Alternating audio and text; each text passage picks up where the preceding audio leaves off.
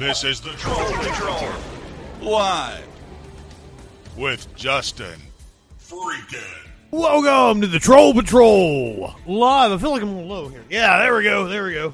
Let me bump up a little bit. I am back after a couple of days off. I'm going to tell you what happened, including my overdose. I promise it's way funnier than what it seems. I'm going to take the opportunity to educate some people who may not know. Yeah, that happened. And that happened the day after a guy called in and scolded me for my drug use in a call.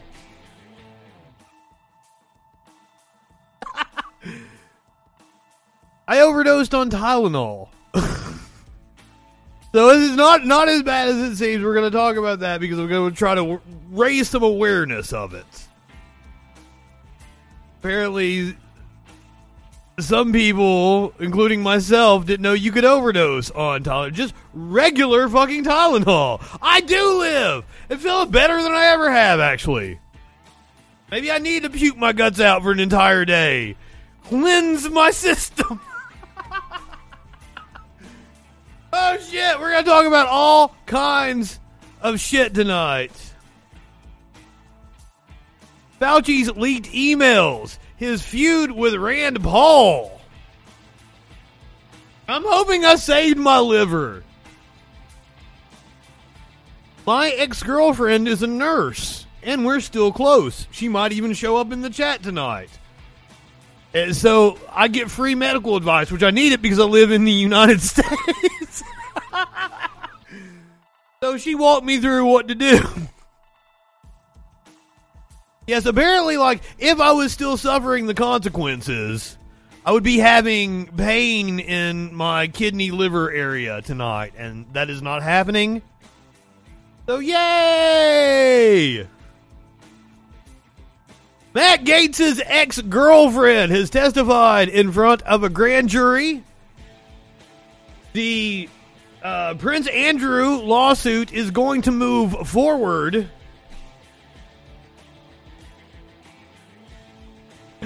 We're gonna hear from Dan Bongino on the FBI in January the 6th. Roger Stone says Donald Trump is unstoppable if he runs in 2024. Inflation is now the number one concern of voters in the United States. Bernie took to The Guardian to blast Democrats being ineffectual because, they fucking are. Talk about the Biden speech from Georgia. Stacey Abrams snubbed him while he was in Georgia. But first, we're going to talk about this. 2021 was the deadliest year for law enforcement officers in the history of the country. Thank you, COVID. Not the people who were out there shooting cops or anything. No. They just stupidly died of COVID. Because I'm sure there's a lot of unvaxxed cops running around out there. We're talking about the sporty ball game that happened on Monday night that I think was probably a super spreader event. Oh, fucking Sparkles. I formulated that it's possible that a new variant could emerge from the national championship game in Indiana on Monday. Sparkles gave it a name. Hold on. He called it the Rammer Jammer Alabama variant.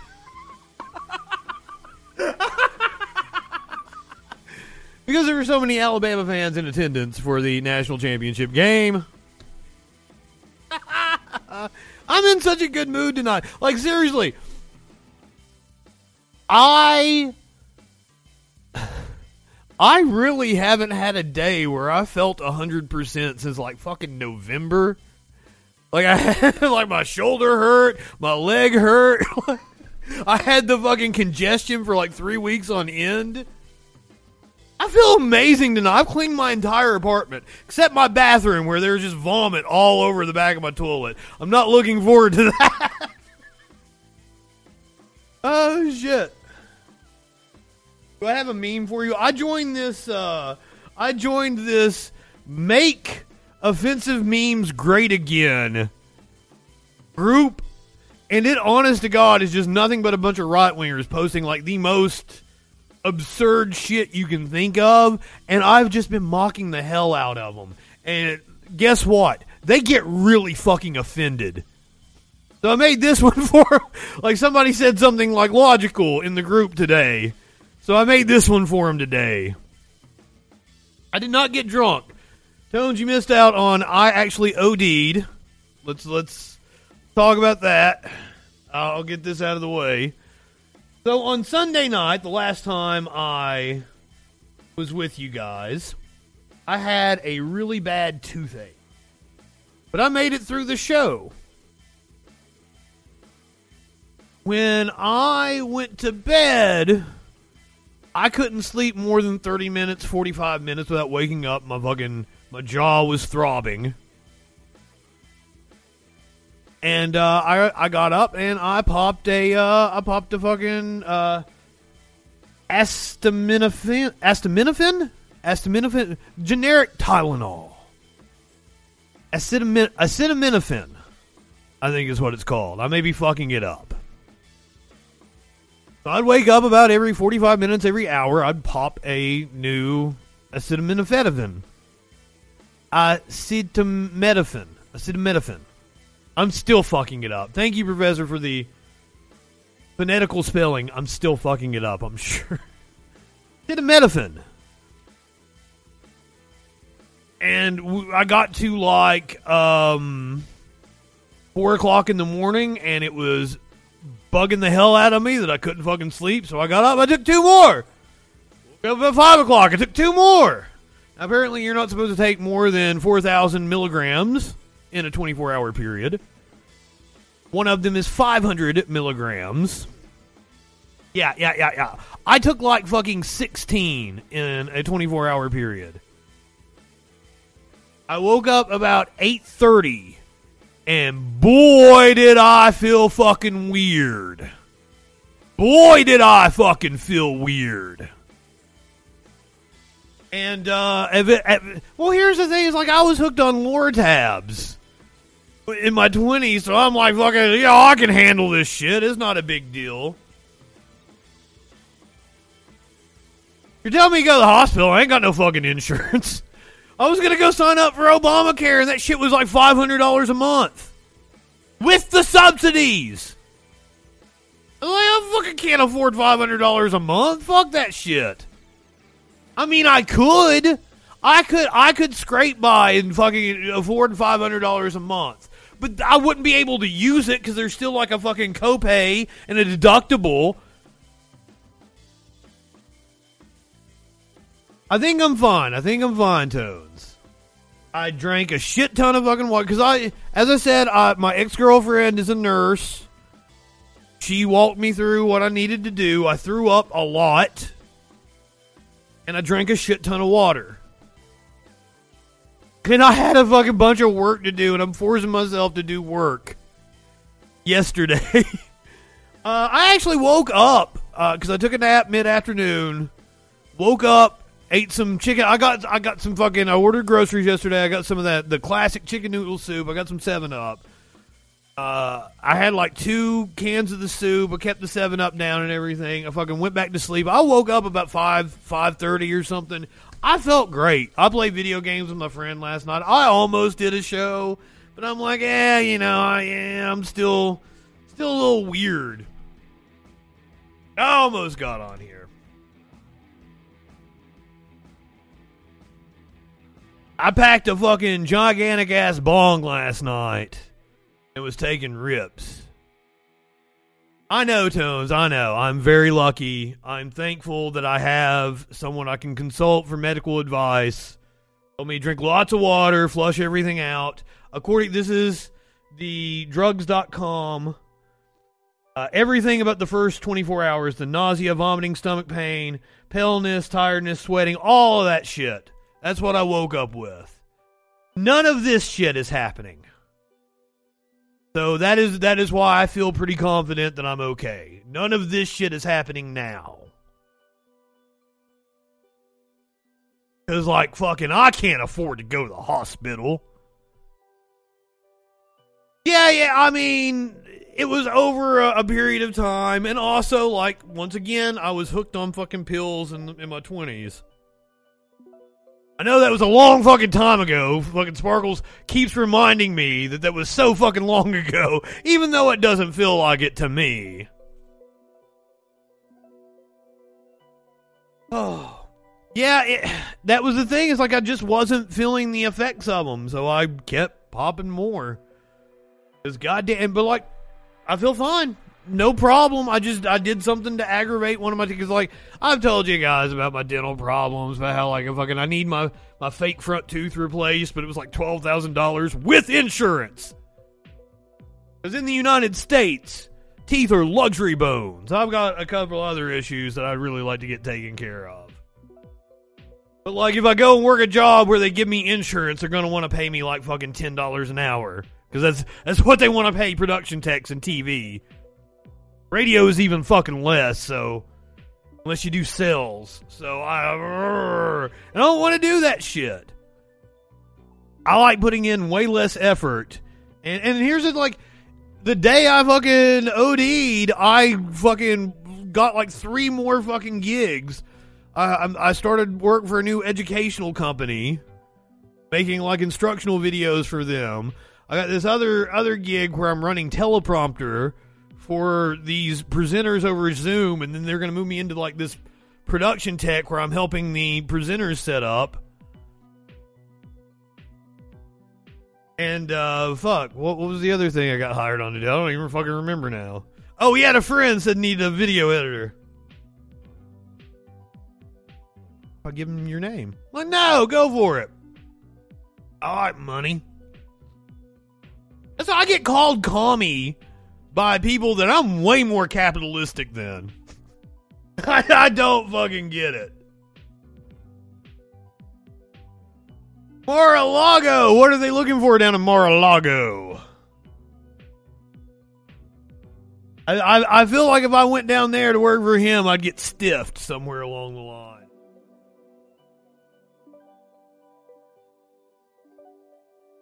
Let's talk about the sickness that is sweeping the country. U.S. reports 1.35 million COVID-19 cases in a day, shattering the global record. The United States reported 1.35 million new coronavirus infections on Monday, according to a Reuters tally, the highest daily total for any country in the world, as the spread of the highly contagious Omicron variant showed no signs of slowing. The previous record was 1.03 million cases on January the 3rd. I'm sure it was also the U.S. A large number of cases were reported each Monday due to many states not reporting over the weekend. The 7-day average for new cases has tripled in 2 weeks to over 700,000 new infections a day. This was the college championship game on Monday. That is a 73-year-old nature boy Ric Flair maskless in a crowd of people, where I am estimating that fucking probably everybody in that goddamn stadium is infected with Omicron today. I'll talk about the sporty ball. Omicron is indeed exploding across the United States. Wow! Are you down with the sickness? Here's what to do if you've been exposed, which I was hoping to have Sparkles back in the studio this weekend. Guess what? Her son smoked pot with somebody who is now COVID positive in the last couple of days. So thank you, Raymond. Sparkles will still be remote for at least another week or two.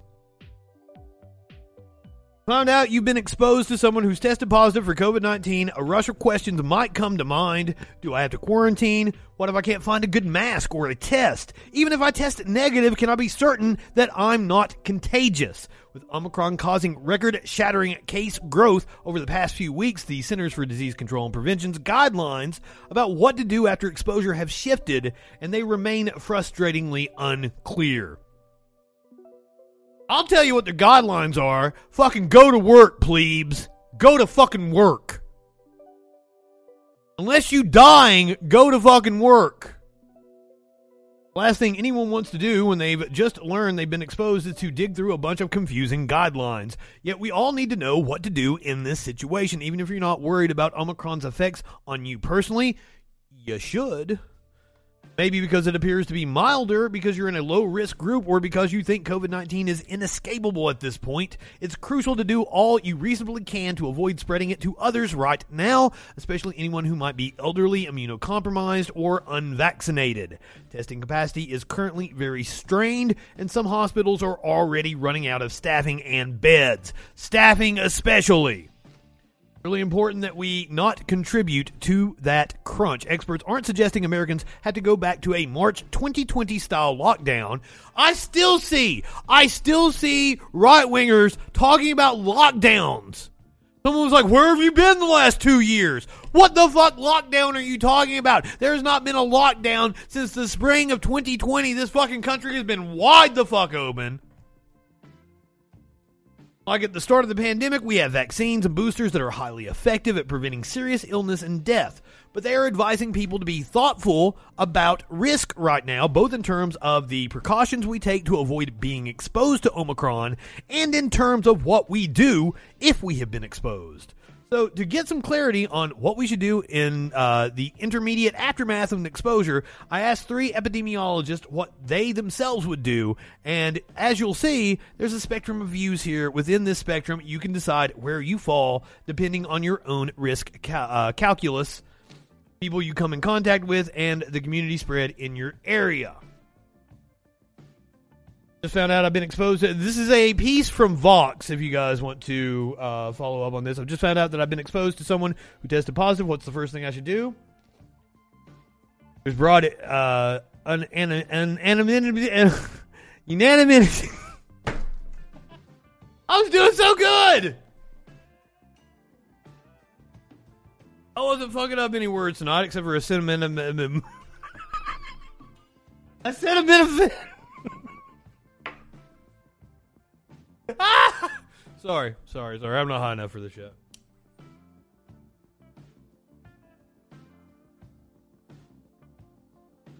Feels good to actually take hits of pot again.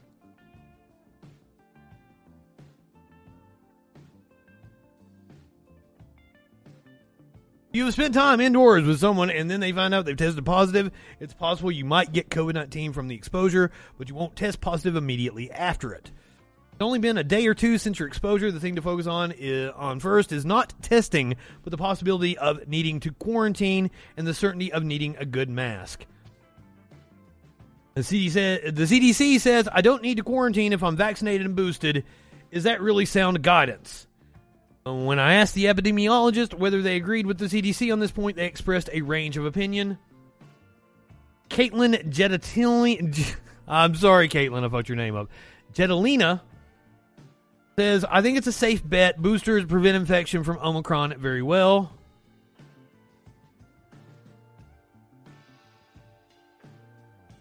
I didn't catch the other epidemiologist name.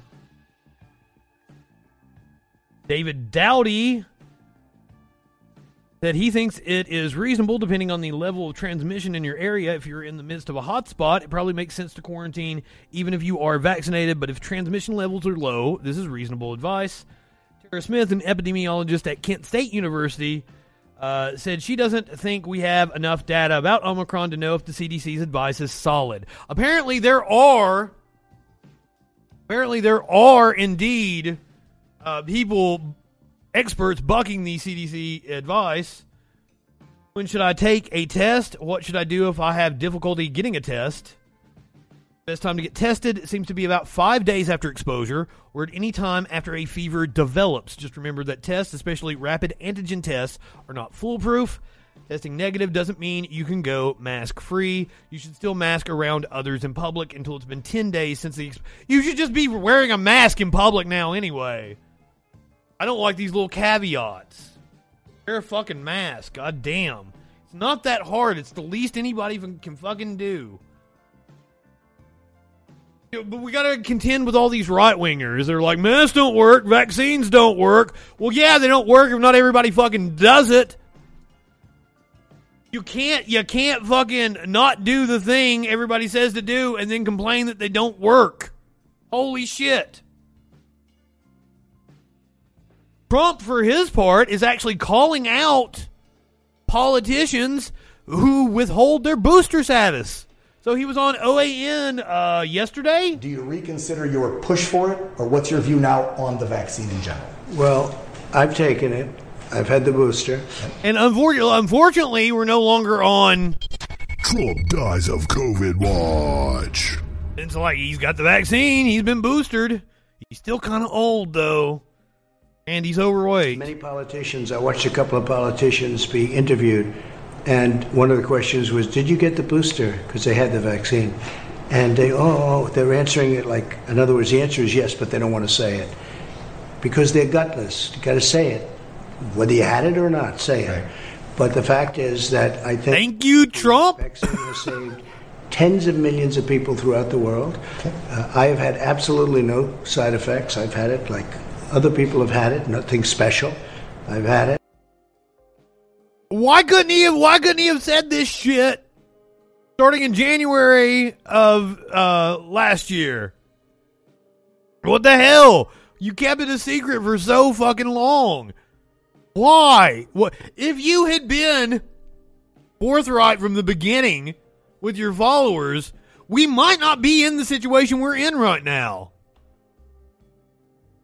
Because I mean, like that, they fucking do exactly what you fucking say. But you left the opening for them to doubt the vaccine efficacy. And despite the fact that experts were warning about this, the footy ball game on Monday had to go on. Now our top... I think this is a piece from Sunday about the upcoming ball game that happened on Monday. To what is a collision course, surging COVID cases, and the college football championship game. Monday night's game comes as Indiana is hitting record daily cases of new COVID. 100,000 visitors are arriving in Indianapolis this weekend for this football finale. Oh, God, it wasn't even an open stadium. By the way, is a sellout. Also arriving tonight are the teams that are playing in the big game. Notice that Nick Saban has a mask on. We're going to come back to that. Tonight at Indianapolis International Airport. And shortly after, the University of Georgia team landed too. It had 3 What up, Mono? Players, the band, and fans. Now, both teams have very loyal supporters who often road trip to cheer them on.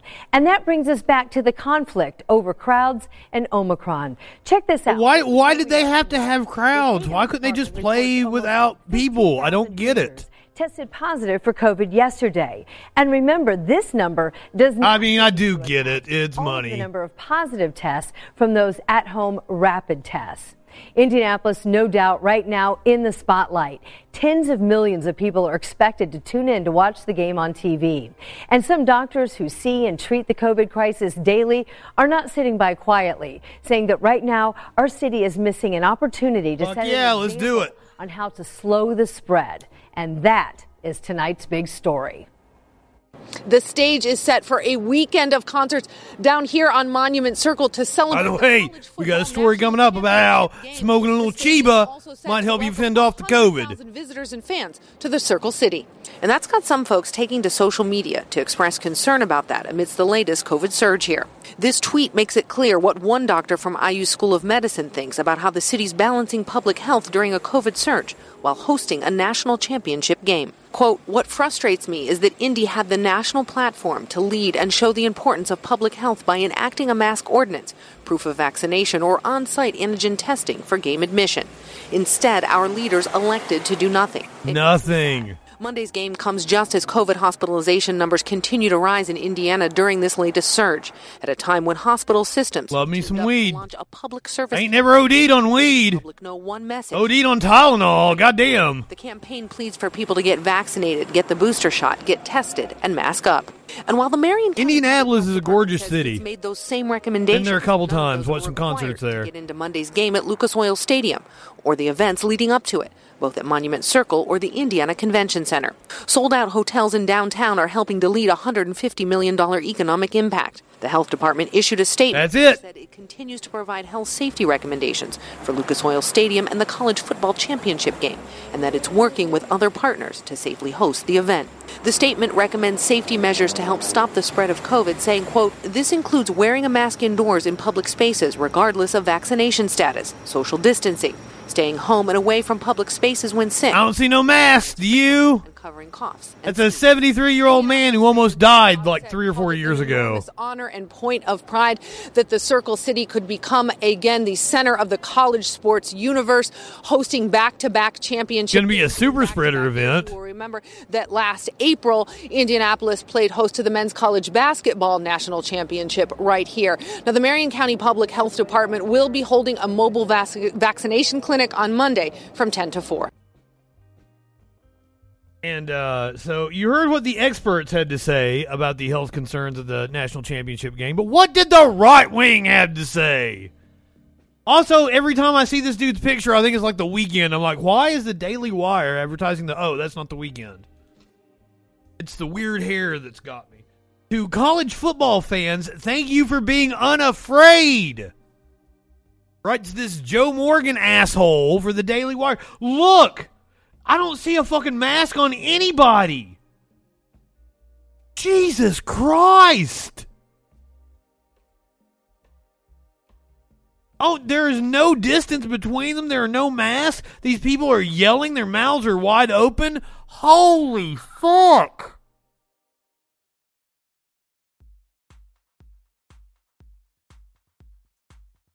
That's why I told Sparkles, like, this game right here could very well spawn its own variant. She named it the Rammer Jammer Alabama variant. These are all Alabama fans. Well, I don't know about that. Georgia also has similar colors, don't they? They're both like a maroon color. I'm not a football fan. I just know that Alabama got beat because I live in Alabama and I enjoy it. College football season came to a fantastic end on Monday night in Indianapolis, with Georgia defeating Alabama 33-18 to win the school's first national championship since 1980. While crowds had started to return to basketball arenas towards the end of the 2021 NBA playoffs, we still were unsure if stadiums with a capacity of 100,000 plus would be filled to the brim as COVID-19 continued to rage. The answer to the question came with a loud roar of hundreds of thousands of college football fans across the country. In week one, stadiums from Blacksburg, Virginia to Madison, Wisconsin were rocking. Fauci said, "I don't think it's smart. Outdoor is always better than indoors, but even when you have such a congregate setting of people close together, you should be vaccinated." College football fans everywhere responded with laughter.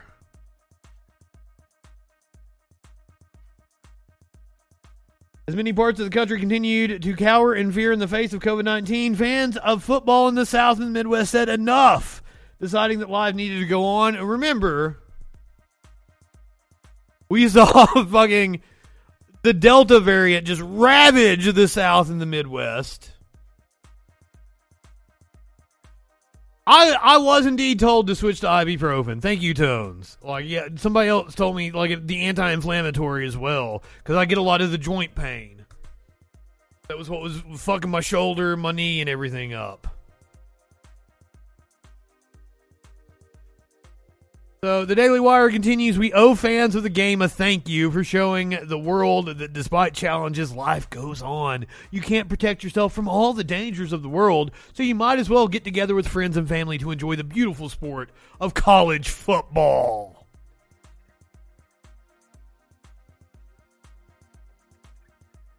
Now remember, I pointed to Nick Saban. We saw him getting off the plane in the package earlier. I saw a lot of right-wing outlets, including the Daily Wire, promote this clip of Nick Saban from the press scrum afterwards. Now, I don't know what Saban said, but what Nick Saban does after a heartbreaking loss shows his true character. This is Dan Bongino we're hearing from. This is 100% pure class. I love videos like this. Sometimes we need to feel good, he says. Now, one of the reasons why I point out Saban and his mask coming off the plane is because living here in Alabama, Nick Saban is a fucking god to these people. And do you know who is very pro-vaccination and very pro-mask wearing? Nick fucking Saban.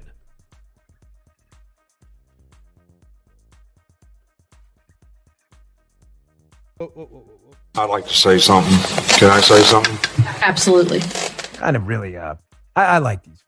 We got to feel good sometimes, you know? I think he even wiped away a tear, didn't he? The world's not about being down all the time. We got the fucking Bongino. I saw this morning. So congratulations to Georgia. I was kind of hoping Alabama won. My daughter, Why? A friend of my daughter goes to Alabama. My nephew James, who's a great kid who knows more about sports than I think anyone on planet Earth. He's a young man, but he's a good kid.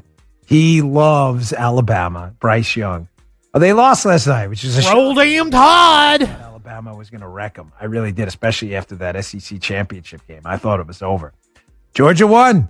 So good for you, Dogs, man. I saw the Dogs play Florida, Jacksonville this year, and they were unbelievable. Their defense is crazy. Bennett, quarterback, walk-on. Great story, man. I didn't think they had it in them to win, but they did. They beat Nick Saban. But Nick Saban's a class act, man. He was Nick Saban after the game. Of course, they lost. He's the coach of Alabama. I would love if you played what Nick Saban said about vaccines or about masks, you motherfucker. Bryce Young and was it Williams, another player? I forget who it was, the other player. I'm sorry. But they asked Bryce Young a question, and they're done, and they're like, okay, you guys can go back to the locker room, whatever. And Nick Saban says, no, don't go anywhere. Stay right here. I want to do something.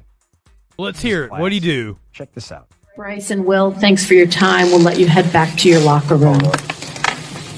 I'd like to say something. Can I say something? Absolutely. You know, these two guys that are sitting up here, they're not defined by one game. These guys played great for us all year. They're great. Bongino or Saban? Leaders on this team, and they contributed tremendously to the success of this team, and we would not be here without them. Because, like, Nick Saban is a fucking class act. Like, I don't like fucking sporty ball. I fucking hate Alabama because I live here, and I hear Roll Damn Tide all the fucking time. Anytime there's a football game going on here in town, Sparkles loves to go out. She always sings the "It's Christmas time for the Jews" because we go out and it's like fucking empty streets. So, like, fucking Nick Saban seems like a cool guy, and he's usually on the right side of issues. The Black Lives Matter protest, the motherfucker went out with his players, fucking took a knee with them. He, as I said, fucking commercial after fucking commercial played constantly. Nick Saban telling Alabama to go get vaccinated. So he is a class act. All right, and both of them. Bongino, on the other hand, I like to say a lot of shit to him. But both of them contributed in a lot of ways, in a positive way, to giving us a chance to win and a chance to be here to have an opportunity to win. So I just want to thank them for that and let everybody know how proud I am of these two guys. Thank you, Coach. See, that was good.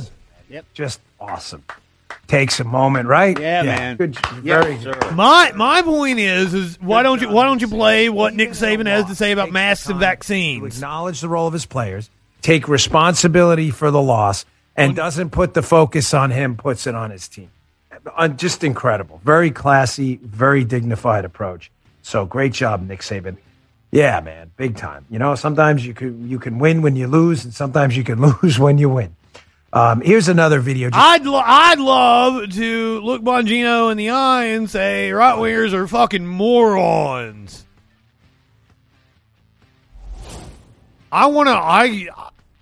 My goal in, 3, 4, 5 years is to be somebody they're bringing on Fox to argue with Bongino. I'd fucking love that. Give me Bongino. Let me be on stage at Politicon with him. So I want to face these idiot-ass right-wingers head the fuck on. Just like I face their bullshit head fuck on here on this show.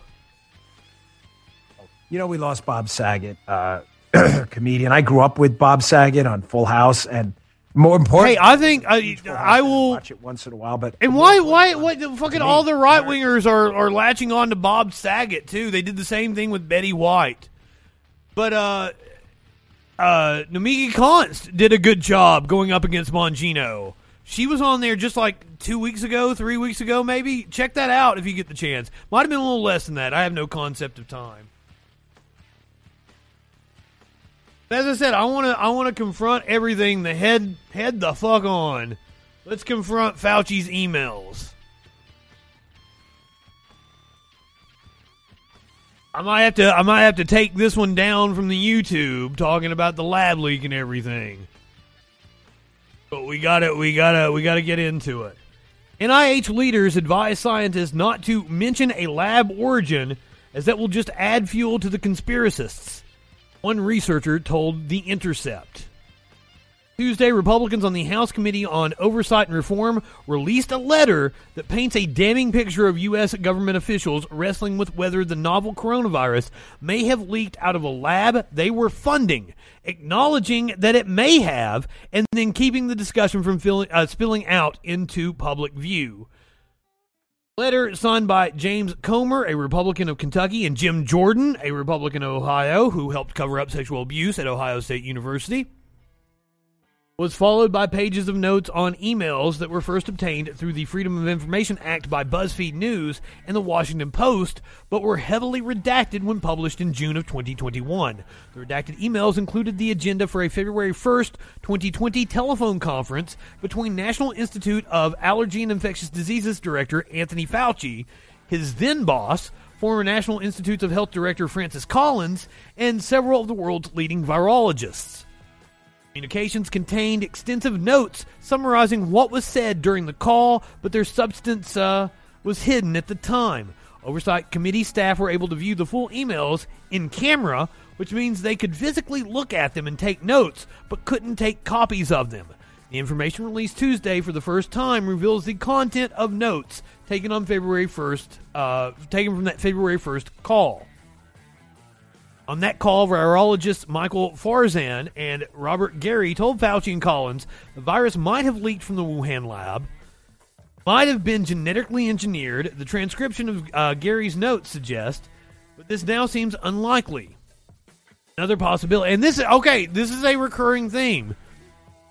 That's why one of the reasons why I believe to this day it was naturally occurring, because all of these virologists seem to first go to the lab leak theory and then ruled it out. The bat lady that they call her, the Chinese scientist that was actually over the lab, her first thought was that it leaked from that lab that she oversaw. She went back and looked at the genomes and said, "Whoa, it didn't come from my lab." So that is why I hold the position that it is more than likely zoonotic. And that is where the evidence leads us at this moment. Another possibility put forward by Farzan was that it could have been evolved in the lab through a process known as serial passage. Email is out of context, Gary wrote Wednesday in an email to The Intercept. This was one email among many I was sharing with my colleagues. The two methods represent two different ideas behind the so-called lab leak hypothesis. The one that gained notoriety early in the pandemic is genetic engineering, where scientists insert and delete nucleotides in the virus's genetic code, in this case viral RNA, to turn it into something new. This version forms the basis of accusations that the virus was intentionally created as a bioweapon, which practically every credible scientist has dismissed as an illogical conspiracy, but was quickly embraced by former President Donald Trump and much of the American right wing, souring scientists, liberals, and the mainstream on the possibility of lab origin. The less lurid but seemingly more plausible version is the idea of evolution through serial passage, in which scientists allow a virus to jump between host species or cell cultures, spurring new mutations. The day before the call, Scripps Research infectious disease expert Christian Andersen had warned Fauci that the virus may have been engineered in a lab, noting that he and several other high-profile scientists all find the genome inconsistent with expectations from evolutionary theory. The scientists agreed to have a conference call the next day. It was a very productive back-and-forth conversation where some on the call felt it could possibly be an engineered virus, Fauci told Allison Young, writing for USA Today in June of 2021. Not long after the call, Anderson was the lead author on a paper in Nature Medicine titled The Proximal Origin of SARS-CoV-2. The paper proposed two scenarios that can plausibly explain the origin of SARS-CoV-2: natural selection in an animal host before zoonotic transfer, and two, a natural selection in humans following zoonotic transfer. For the scientists and pundits who sought to discount the emerging lab leak hypothesis, it offered an authoritative proof they needed. The paper has since been accused more than 5.6 million... The paper has since been accessed more than 5.6 million times with over 2,000 citations. The authors acknowledged a third scenario, selection during passage. They discussed it briefly and presented it as by far the least plausible. The newly released notes from the call, however, suggest that the scientists Fauci consulted initially considered that possibility to be much more serious than the paper let on. So that is the gist of what we know from the leaked emails. They're now released emails. Finish reading the article at The Intercept. Let's get into the fireworks from the committee hearings yesterday.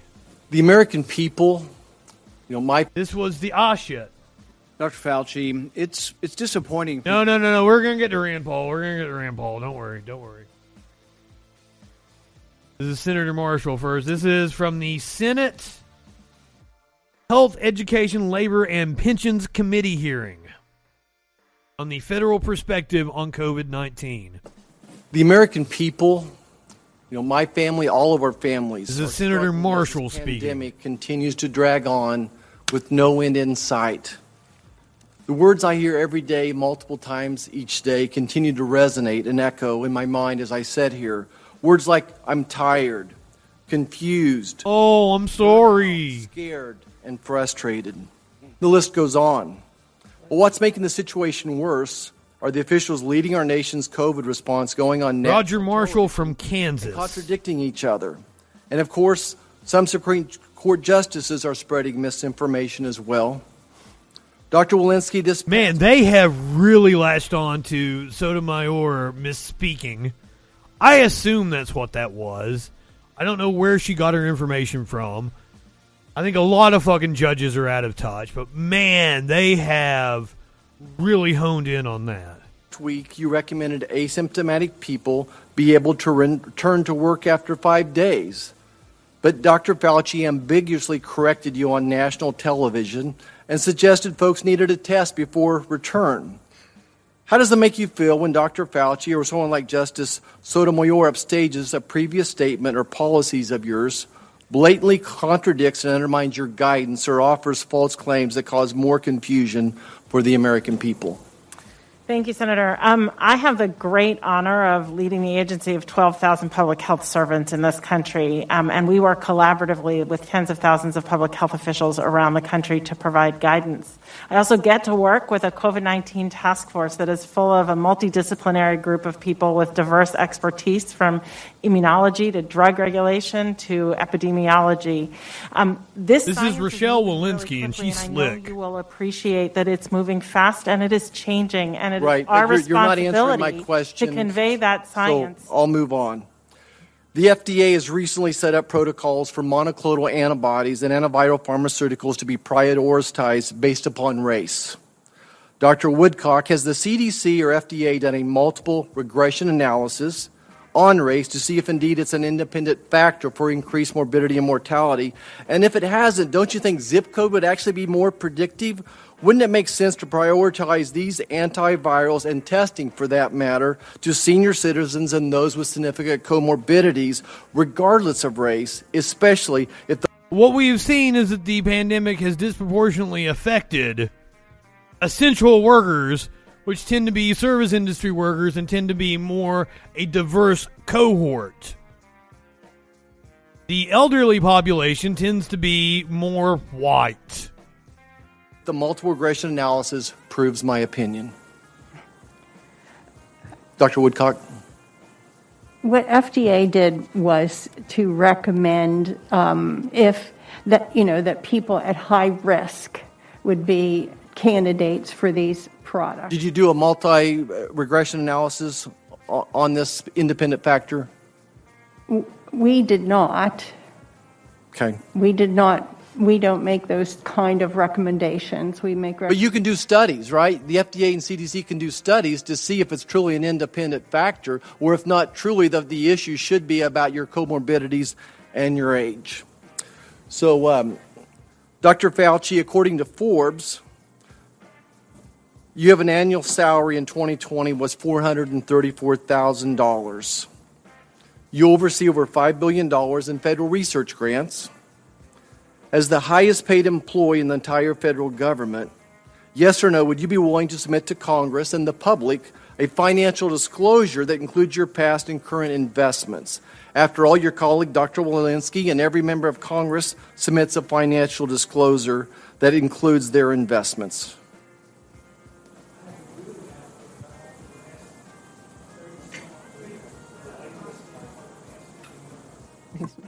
I don't understand why you're asking me that question. My financial disclosure is public knowledge and has been so for the last 37 years or so, 35 years that I've been director. The big tech giants are doing an incredible job of keeping it from being public. What? We'll continue to look for what? it. Where we find it.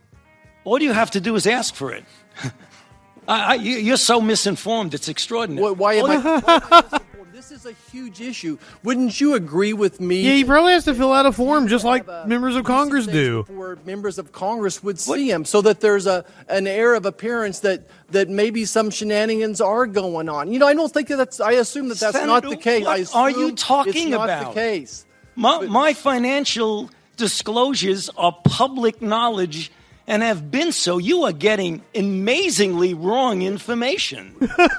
I cannot find them. Our office cannot find them. Where would they be if they're public knowledge? Where? It is totally accessible to you if you want it. For the public. Is it accessible to the public? To the public. Great. We look Senator forward to reviewing it. You are totally incorrect. Well, we look forward to reviewing it. Senator Marshall, Dr. Fauci has answered you. It is public information. Pay attention. And he's happy to give it to you if you would ask. Senator Moran.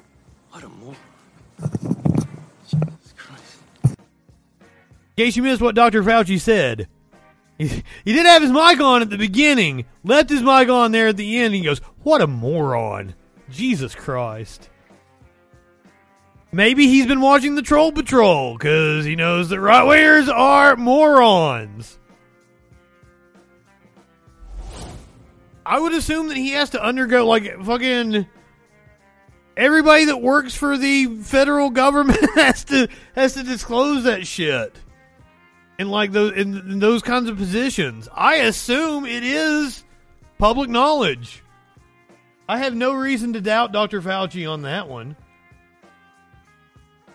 I don't know about his motives for. I mean, that's what comes into question when we're talking about the emails and shit. Like, it's his motives for trying to cover up funding. And I assume that we're going to get into that here in just a little bit when we hear from Rand Paul. Dr. Fauci, the idea that a government official like yourself would claim unilaterally to represent science, and that any criticism of you would be considered a criticism of science itself. I don't think he said that. Central planning, whether it be of the economy or of science, is risky because of the fallibility of the planner. It would not be so catastrophic. The fuck is he talking about? We're simply one physician in Peoria. Then the mistakes would only affect that physician's patients, the people who chose that physician. But when the planner is a government official, like yourself, who rules by mandate, the errors are compounded and become much more harmful. A planner who believes he is the science leads to an arrogance that justifies, in his mind, using government resources to smear and to destroy the reputations of other scientists who disagree with him. What? In an email exchange with Dr. Collins, you conspire, and I quote here directly from the email, to create a quick and devastating published takedown of 3 prominent epidemiologists from Harvard, Oxford, and Stanford. Apparently there's a lot of fringe epidemiologists at Harvard, Oxford, and Stanford. And you quote in the email that they, or from Dr. Collins, and you agree that they are fringe. And immediately there's this takedown effort. A published takedown, though, doesn't exactly conjure up the image of a dispassionate scientist. Instead of engaging them on the merits, you and Dr. Collins sought to smear them as fringe and take them down. And not in journals, in lay press. This is not only antithetical to the scientific method, it's the epitome of cheap politics, and it's reprehensible, Dr. Fauci. Rand Paul's wanting to talk about cheap politics. God damn. $50,000 I'm not high enough for scientists that disagree with you.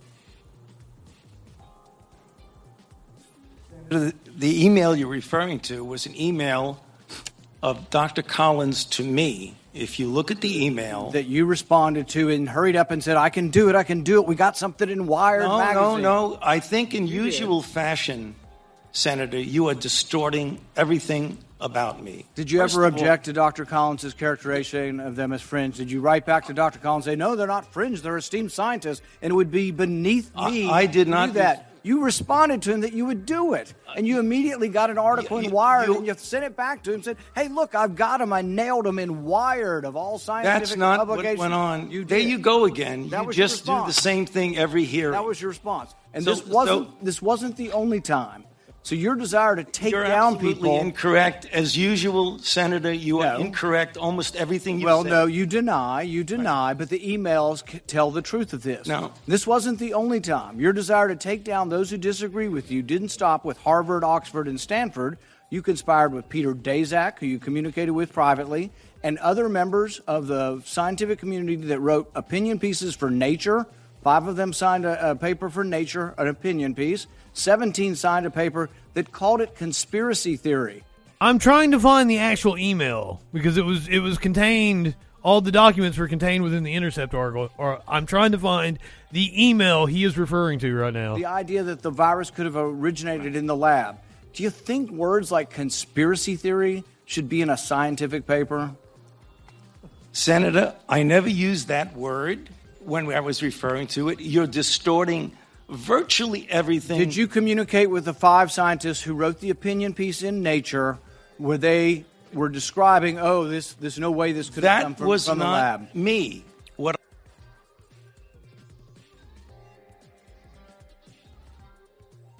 Fuck.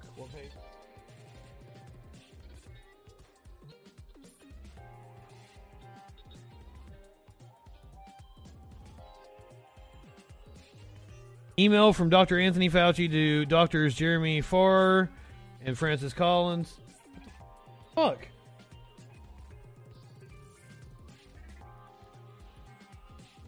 Oh, here we go.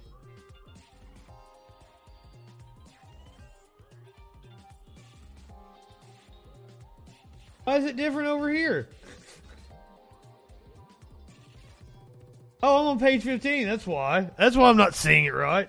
How the fuck?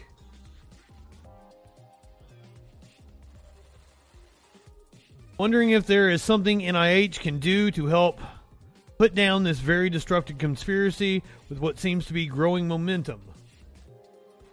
And it cites Fox's Brett Baer. Hope the Nature Medicine article on genomic sequence of SARS-CoV-2 would settle this, but probably didn't get much visibility. Anything more we can do? Ask the National Academy to weigh in. That was actually an email from Dr. Francis that referred to the conspiracy. So Fauci was correct.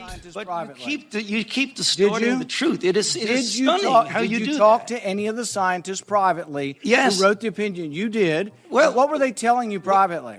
Well, let me explain. You're going back to that original discussion when I brought together. So, yeah, like in the next page is Fauci saying, don't do that. I would not do anything about this right now. It's a shiny object that will go away in time. So Fauci's like just downplaying it and saying, no, you don't have to worry about that right now.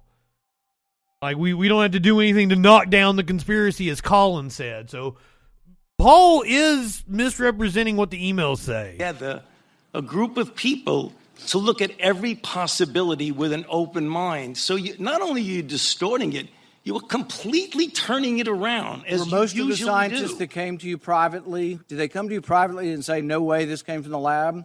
Or was there initial impression? And now here's the thing, is that this is all going on in February.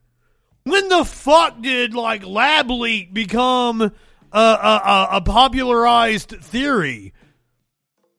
We know that they discussed it amongst themselves and came to the conclusion it was most likely zoonotic.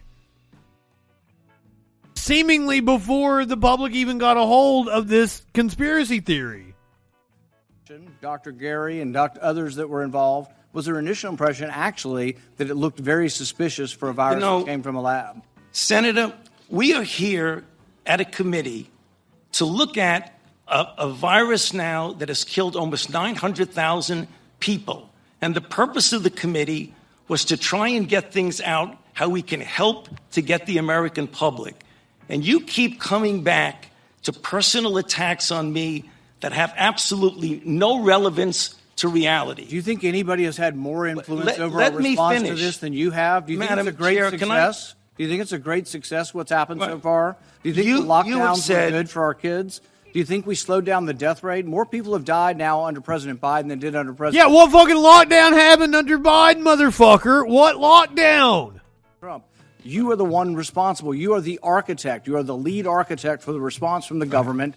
And now 800,000 people have died. Right. So you think it's a winning success, what you've advocated for government? Senator, first of all, if you look at everything that I said, you accuse me of in a monolithic way telling people what they need to do. Everything that I've said has been in support of the CDC guidelines. Wear a mask, get boosted. And you've advocated to make it coercive take done a look through at force, everything and you've that I've advocated that said. it be done by mandate. But you've advocated that you're in. We should have the government put forward mask mandates in public places so that it doesn't fall on private businesses individually. One fucking rule across everywhere. But you can't do it at the federal level. You have to do it at the state level.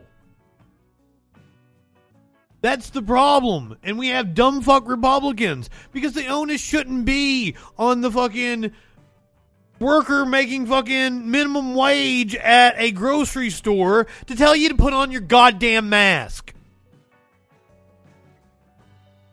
And we shouldn't have to deal with these assholes getting pissed off at the workers that are just trying to make a living. Opinion be dictated by law. Right. So again, Madam Chair, I would like just a couple of minutes because this happens all the time. You personally attack me, and with absolutely not a shred of evidence of anything you say. So I would like to make something clear to the committee. He's doing this for political reasons. Yep. What you need to do is he said in front of this committee. You think your takedown of three prominent epidemiologists was not political? You don't want me to finish because you know what I'm going to say. That was the question. His takedown, we just saw where fucking Fauci said, no, don't do that. It's in the fucking email. Rand Paul is lying to people. Whether or not these emails are more damning than what it seems, I'm not exactly sure, but Rand Paul is misrepresenting it at this moment. Political and taking down these three prominent epidemiologists. Senator Paul, if you would please, I'm going to allow... You please shut the fuck up. Fauci to respond. We have a number of senators who would like to ask questions, and I would like him to be able to respond. Please do so. So the last time we had a committee, or the time before, he was accusing me of being responsible for the death of 4 to 5 million people, which is really irresponsible. And I say, why is he doing that? Was he counting like the fucking AIDS crisis and shit? The first is it distracts from what we're all trying to do here today, is get our arms around the epidemic and the pandemic that we're dealing with, not something imaginary. Number two, what happens when he gets out and accuses me of things that are completely untrue is that all of a sudden that kindles the crazies out there, and I have threats upon my life, harassment of my family and my children with obscene phone calls because people are lying about me. Now, I guess you could say, well, that's the way it goes. I can take the hit. Well, it makes a difference because, as some of you may know, just about 3 or 4 weeks ago, on December 21st, a person was arrested who was on their way from Sacramento to Washington, D.C., at a speed stop in Iowa. And the police asked him where he was going, and he was going to Washington, D.C. to kill Dr. Fauci. And they found in his car an AR-15 and multiple magazines of ammunition because he thinks that maybe I'm killing people. So I ask myself, why would Senator want to do this? So go to Rand Paul website, and you see Fire Dr. Fauci with a little box that says, contribute here. You can do $5, $10, $20, $100. So Rand Paul is up for re-election this year. He is facing off with Charles Booker from Kentucky. He ran for a representative seat and lost, but now he's running for Senate against Rand Paul. And he's really raised his profile. All of my friends are I'm from Kentucky. I get a lot of political advertising from Kentucky, and I can tell you with 100% certainty, Rand Paul is indeed using Dr. Fauci to fundraise. I will take a screenshot next time I get one of his ads. Because I get sponsored ads for Rand Paul.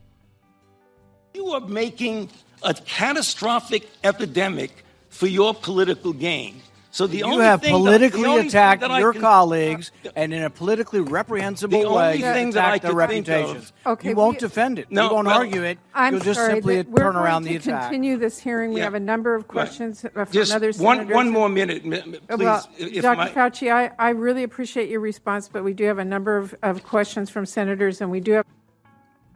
maybe this happened before. Fauci, it's disappointing for you to suggest that people who dare to question you are responsible somehow for violent threats.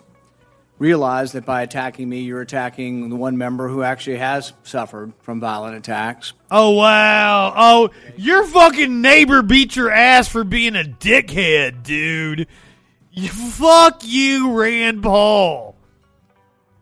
It was something like Rand Paul was putting his fucking leaves on his neighbor's yard.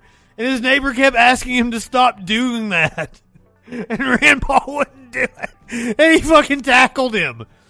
I was a victim of a violent attack. Fuck you, Rand Paul. Police almost died. I was 10 feet away from a staffer who was shot in the leg. We had over 160 rounds of semi-automatic weapons fired at us, ammunition.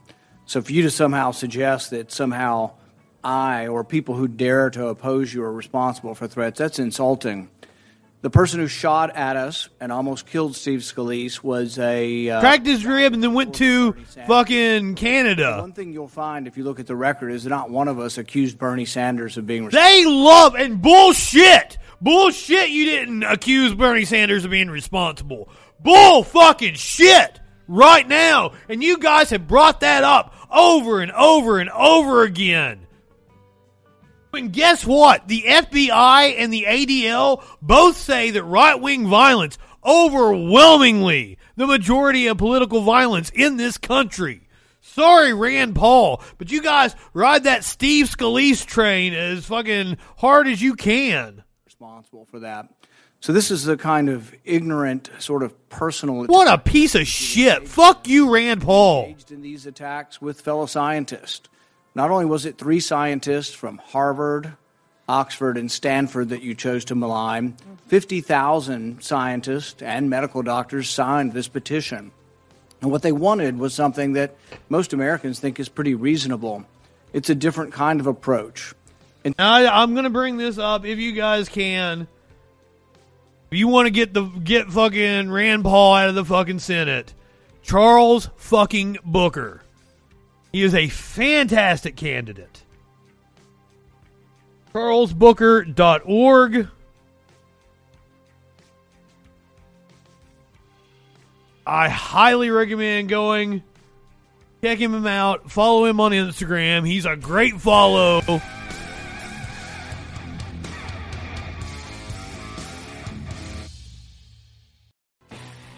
Well, we'll go back to Rand Paul here.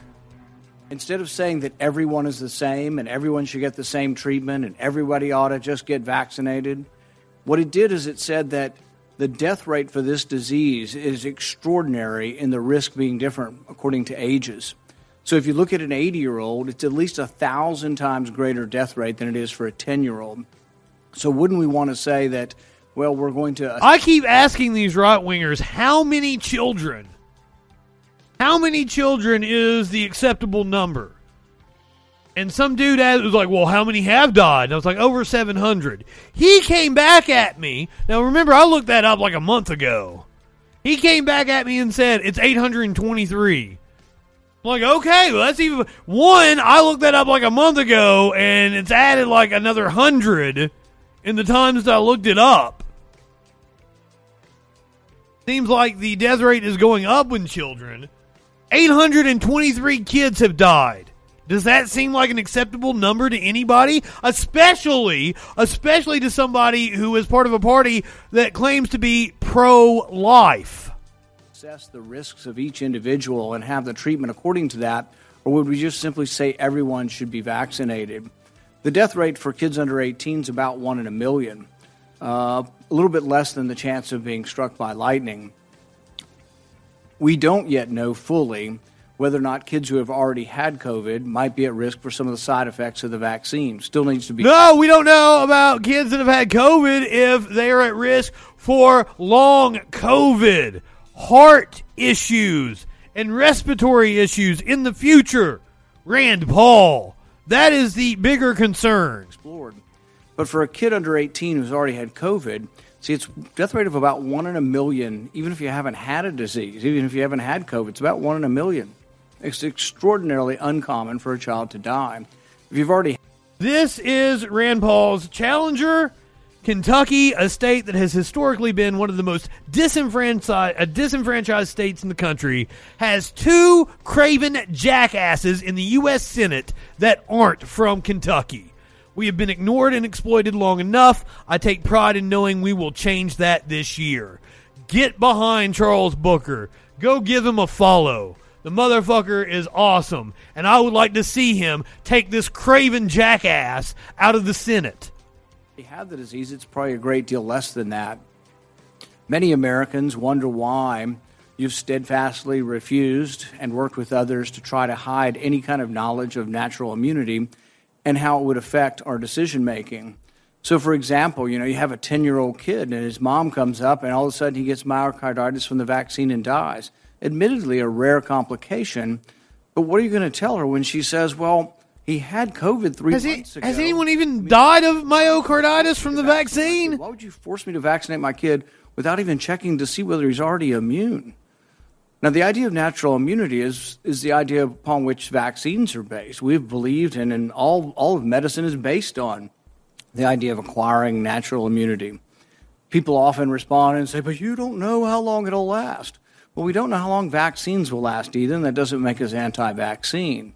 We do know that the vaccines are waning very quickly in potency. We do know that as well as natural immunity, which a vaccine is natural immunity. Notice that the debate has shifted, and the debate is now talking about trying to prevent hospitalizations and death. And I agree with those statistics. I think it's a good idea if you're at risk to be vaccinated. I've always been pro-vaccine. I'm just simply against authoritarianism and against mandates. Right. The anger that's developed with you, Dr. Fauci, is that you don't want to give us advice. You want to tell us what to do. You think you are the science, and that anybody responds to you, how dare you criticize science, as if you somehow are science.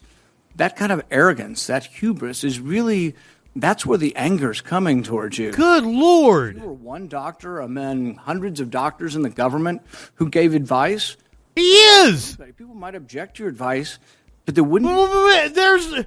You saw the exchange between multiple epidemiologists in the fucking emails you're referencing. What the fuck are you talking about, Rand Paul? Such a degree of anger. There's Walensky and fucking Collins. There was Redford. Of which you are not even an epidemiologist, but 3 epidemiologists prominent in their field, Oxford, Stanford, and Harvard. You maligned them.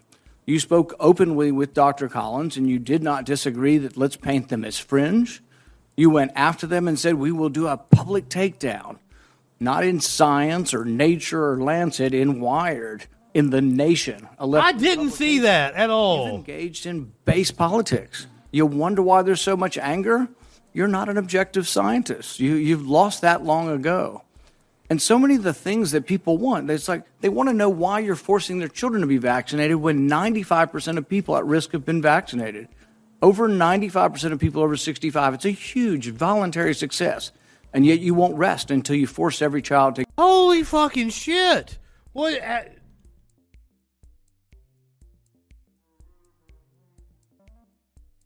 Oh, how many people died of COVID today?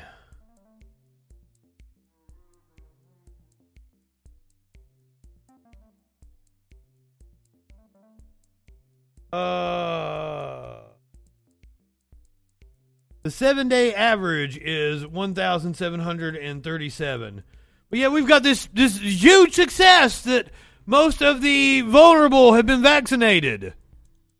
To get this. So yes, there's a great Senator deal Paul, of your dissatisfaction time has with you, and many people want you to go, but nobody wishes you violence. Senator Paul, your time has expired.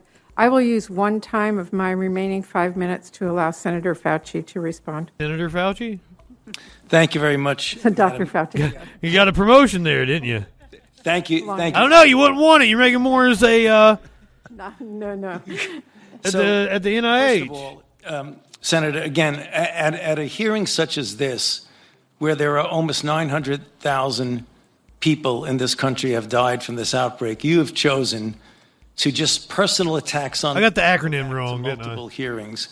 And again, just for the record for people to check, I have never said take people down in that email. It was an email that was... NIA, that's where NIA. You agreed with Dr. Collins in the email. Senator Paul, this is my time. You know,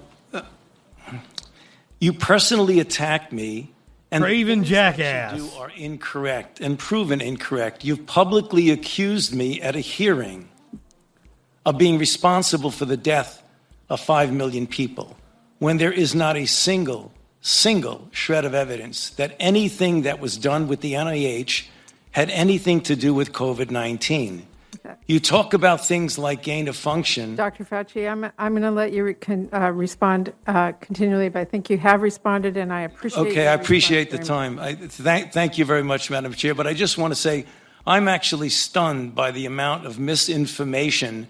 The only thing I have ever done, and this will take 20 seconds, if you look at the things I've said, they've been to support the recommendations of the CDC, of their advisory committees, and of the FDA.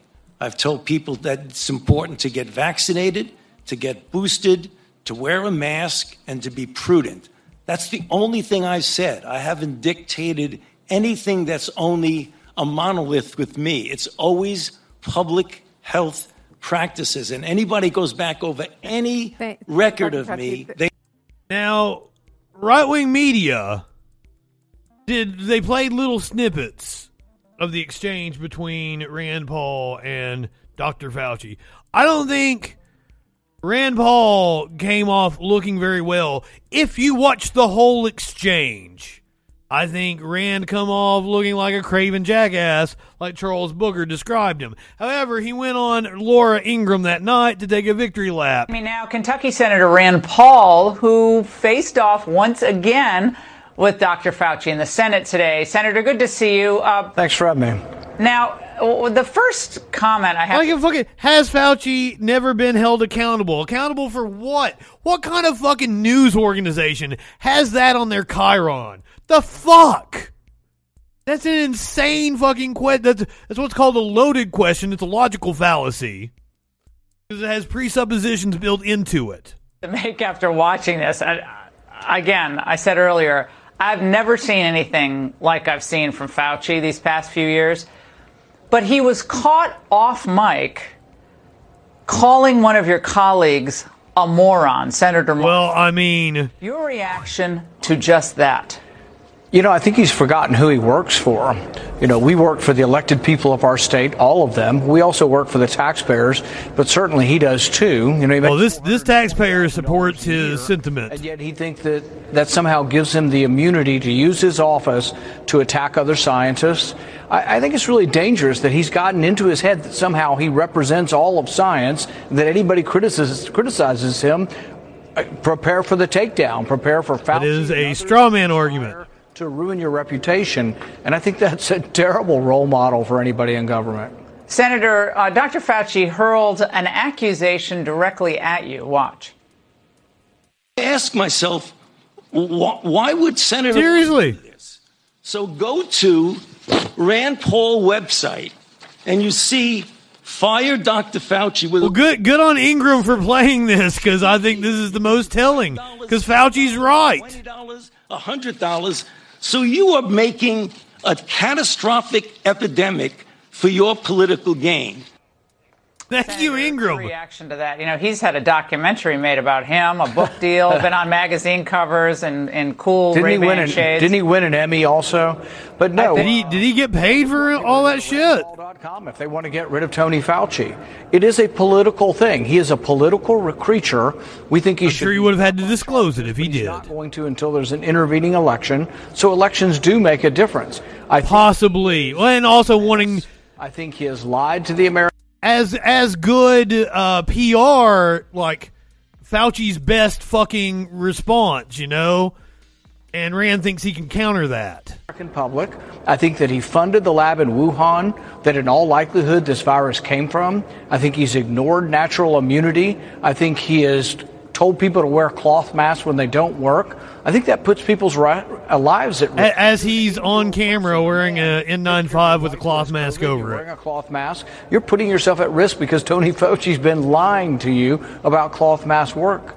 And then he goes after other scientists. So I think he's abusing his office. So, yes, we go after... Well, cloth masks do. They have an efficacy of like 20 to 30%. What is stunning here, Senator, is that apparently Dr. Fauci believes... And when we were dealing with the less virulent, less contagious alpha, a cloth mask, if everybody had wore a cloth mask, we all would have been pretty okay.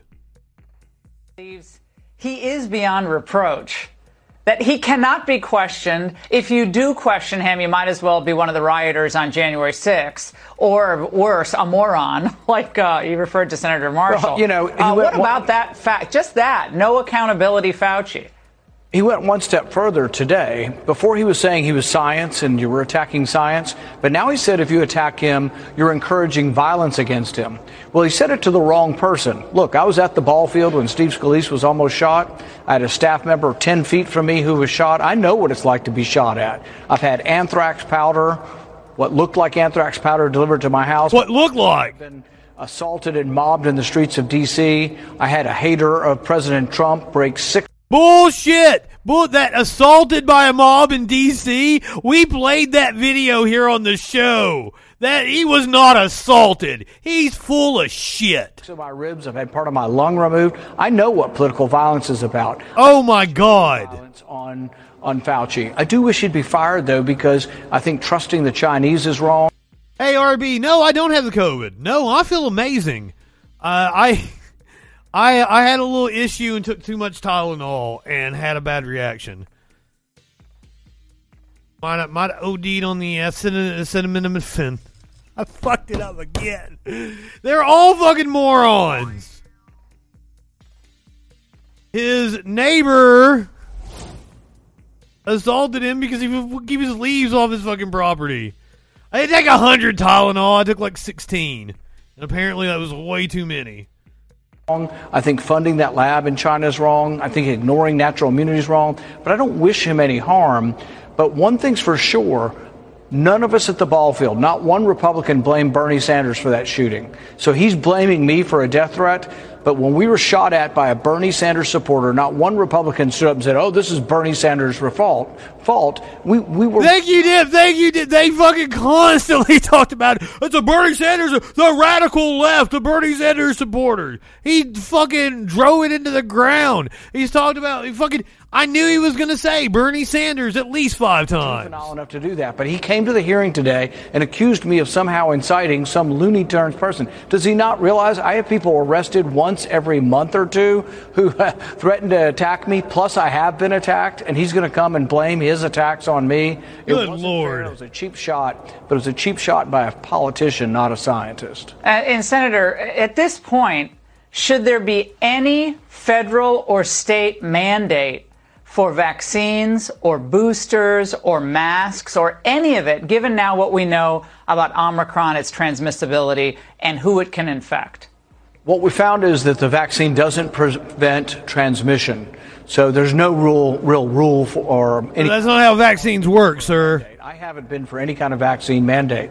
The good news is, while it is very transmissible, it's about 75 to 80% less deadly, and that's a good thing. The French variation is apparently not anything to worry about. It is the one coming out of Cyprus. This thing's not going away, so they're reminding us that 75. That might be one to keep an eye on. The Deltacron. Republicans said that over the last 2 years. They were like, no. Sounds fucking scary. So. Yeah, well, comorbidities on top of comorbidities. Senator Paul, great to see you tonight. Thank you. Thank you. All right, you guys know I'm a wrestling fan, right? We got to talk a little wrestling. On Friday night, we brought up Hulkamania. It was running wild since the 80s. There is no cure. I did not know that Hulk Hogan is an anti-vaxxer. So let's read his comments. Oh, goddamn, what was the... Okay, his comment was 100%. Betty and Sydney were also jabbed. They're dropping like flies, but they'll never say it. Betty White had a fucking stroke. She was a 99-year-old woman. Yeah, it's not surprising that Hulk Hogan is an anti-vaxxer.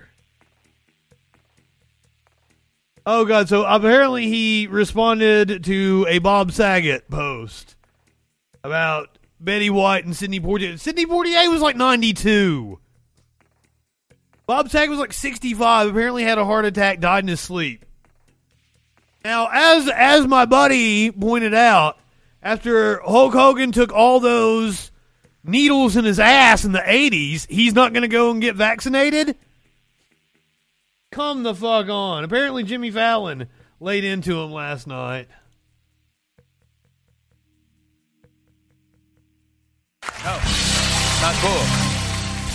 Thank you very much. Hey, guys, get this. Hulk Hogan's under a lot of... Brother! After he suggested that the COVID vaccine is to blame for the recent deaths of some of our biggest celebrities. As a result, Hulk Hogan has been named the heavyweight champion of Facebook. You're laughing now, but if Trump's reelected, he's the new Dr. Fauci. There was a new episode of the... Thank you, Jimmy. All right, motherfuckers, light one up for this.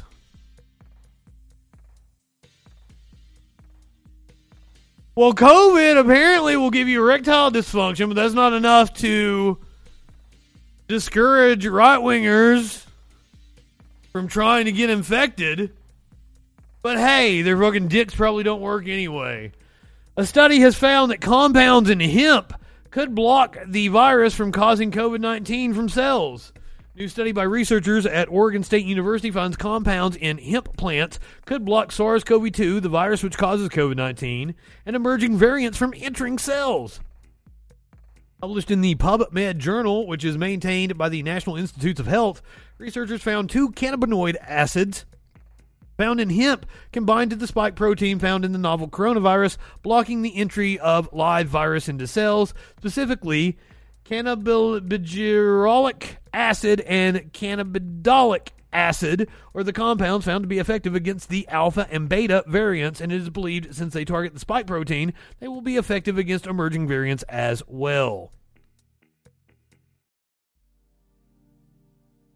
Note to that.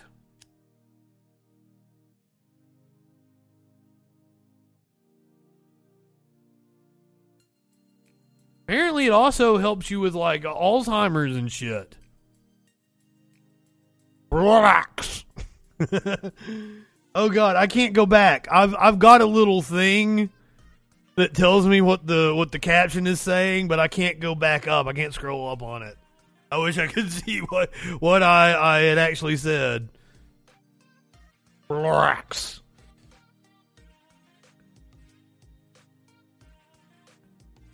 Here's another one. Now, pot was indeed. I had a whole fucking argument with a girl in a class.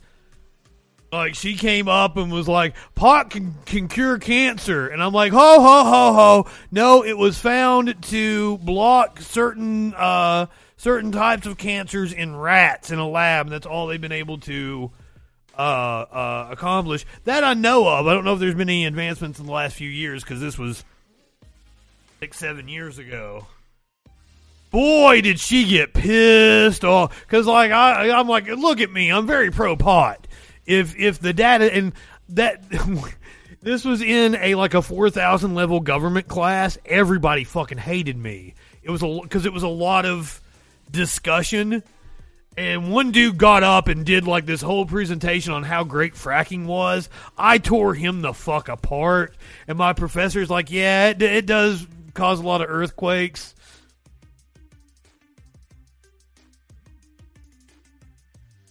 Oh, the vegan. As if I want another 15 years of this shit.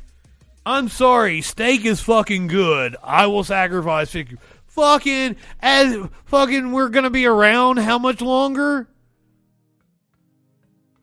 I probably got another good 15 years before climate change, fucking fascists take over. Come the fuck on. And the fascists may take over way faster than the climate change. You can't tell me I'm not going to be one of the first ones they send to the firing squad or the fucking throw off the helicopter. I support you guys being vegan, vegetarian. I'm all about it, but like I like meat, I like cheese, I like milk. I like that COVID was again the leading cause of death among U.S. law enforcement in 2021. Been a lot of posts on like law enforcement pages on Facebook, which I follow all of them and laugh at all their fucking posts. Last year was the deadliest for active duty law enforcement. Now I've seen that headline a lot from those kinds of pages. But COVID-19 was identified as the leading cause of death for the second year in a row. Some 458 local, state, tribal, and federal officers died in the line of duty in 2021. That's a fucking awfully low number. According to, because they kill something like 1,000 people a year.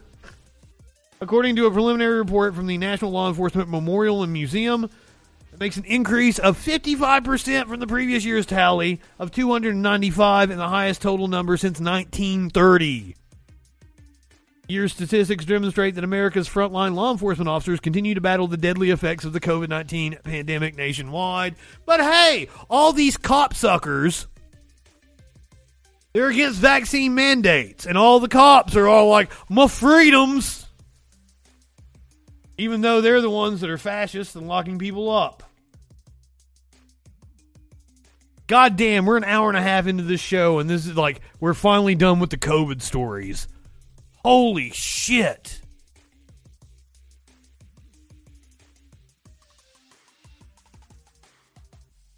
Sorry about that. Which most of that was Rand Paul and Fauci, which you gotta admit was pretty goddamn entertaining. And this is also what I get for not being on for a couple of days. Sorry. Bernie Sanders says Democrats are failing. The party has turned its back on the working class. Hear, hear, Bernie. This is an exclusive interview with The Guardian. Senator Bernie Sanders has called on Democrats to make a major course correction that focuses on Biden hitting a record low approval rating today. I believe Bernie Sanders is correct. Unfortunately, it seems that Biden is pivoting more towards the right. Democrats need to make a major course correction that focuses on fighting for America's working class and standing up to powerful corporate interests, because the Democrats' legislative agenda is stalled and their party faces tough prospects in this November's election. The White House is likely to see his comments as a shot across the bow by the left wing of the party, increasingly frustrated at how centrist Democrats have managed to scupper or delay. Is that a British word? I've never heard the word scupper before. Am I even saying it right? Scupper. A hole in a ship's side to carry water overboard from the deck. Outlet in the side of a building for draining water. Interesting. In an interview with The Guardian, Sanders called on Joe Biden and the Senate Majority Leader, Chuck Schumer, to push to hold votes on individual bills that would be a boon to working families, citing extending the child tax credit, cutting prescription drug prices, and raising the federal hourly minimum wage to $15 an hour. Yes! Such votes would be good policy and good politics, the Vermont senator insisted, saying they would show the Democrats battling for the working class while highlighting Republican opposition to hugely popular policies. It's no great secret that the Republican Party is winning more and more support from working people, Sanders said. It's not because the Republican Party has anything to say to them. It's because in too many ways the Democratic Party has turned their back on the working class.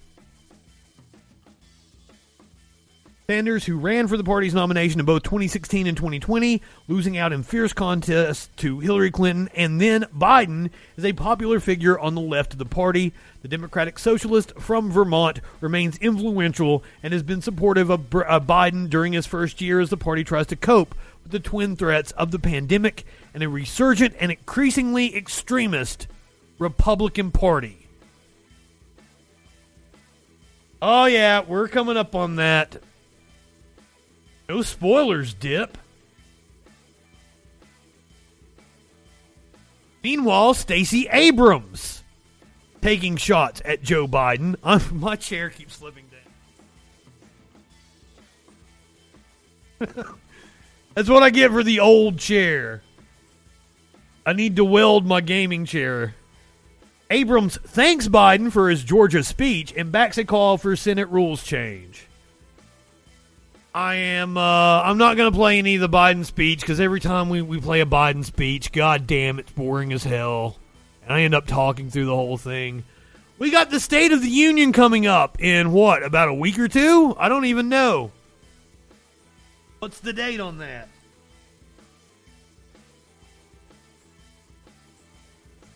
Biden's first State of the Union address should be coming up here shortly.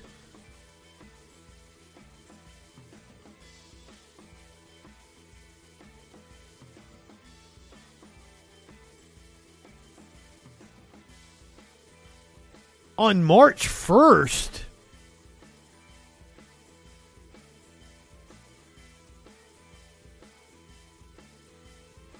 That's not usual. It's usually in like a January, early February. I'm surprised it's Am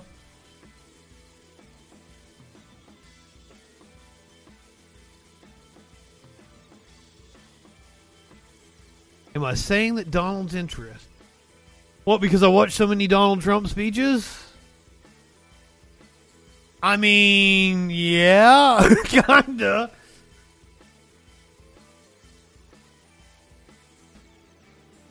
But I like fucking just Biden is boring as fuck.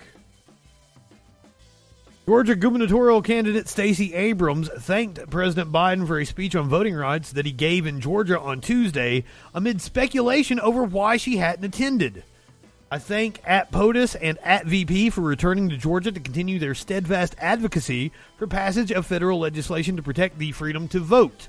They made clear again today that they are committed to restoring the Senate to safeguard our democracy. Statement came after Biden on Tuesday confirmed his support for changing the Senate's policies to allow voting rights legislation to pass with a simple majority instead of the 60-vote threshold that is currently required.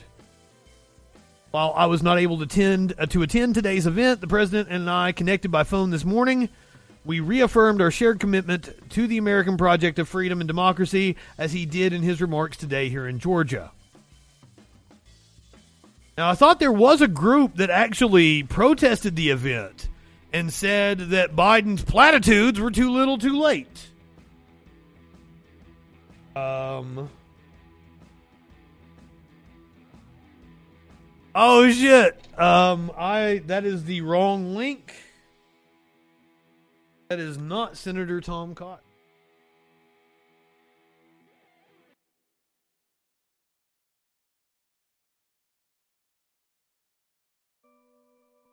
I had a link for Boyle Ease.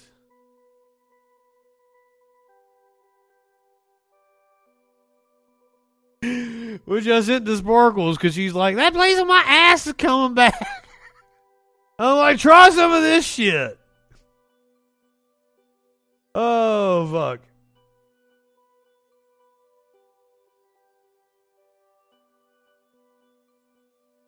I think it was today.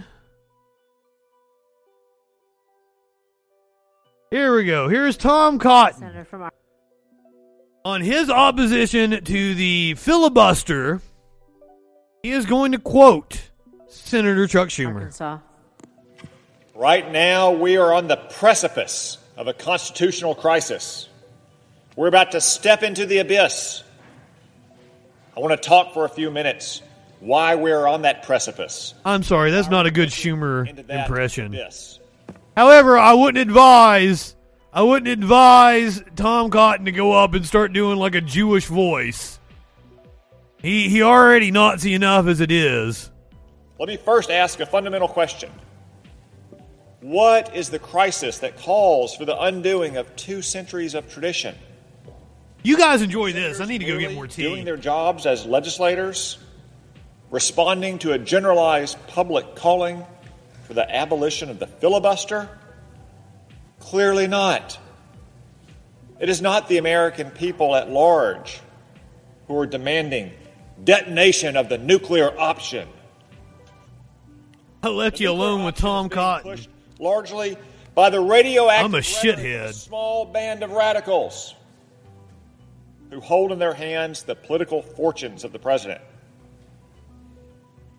Constitutional scholars will tell us that the reason we have these rules in the Senate, unlimited debate, 2/3 to change the rules, the idea that 60 have to close off debate, is embodied in the spirit and rule of the Constitution.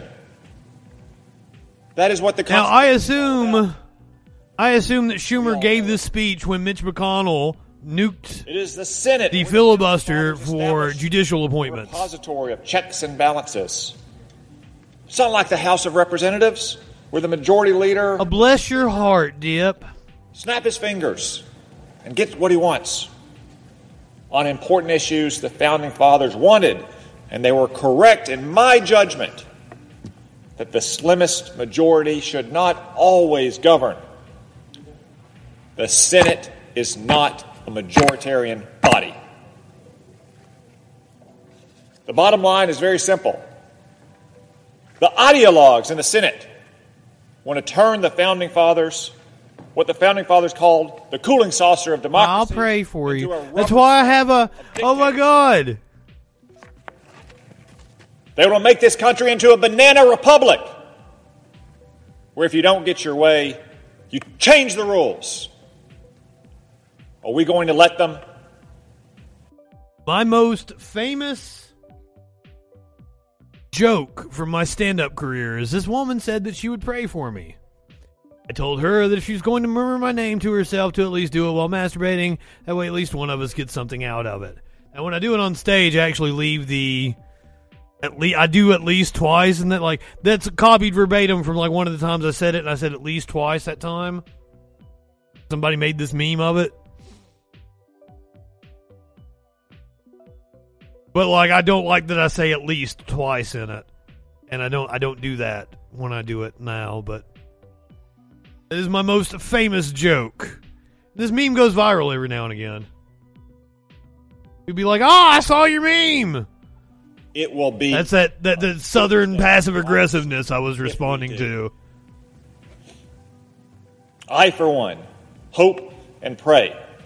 Well, remember, he is doing an impression of Chucky Schumer. My colleagues, at least speaking for this senator, I will do everything I can to prevent the nuclear option from being invoked.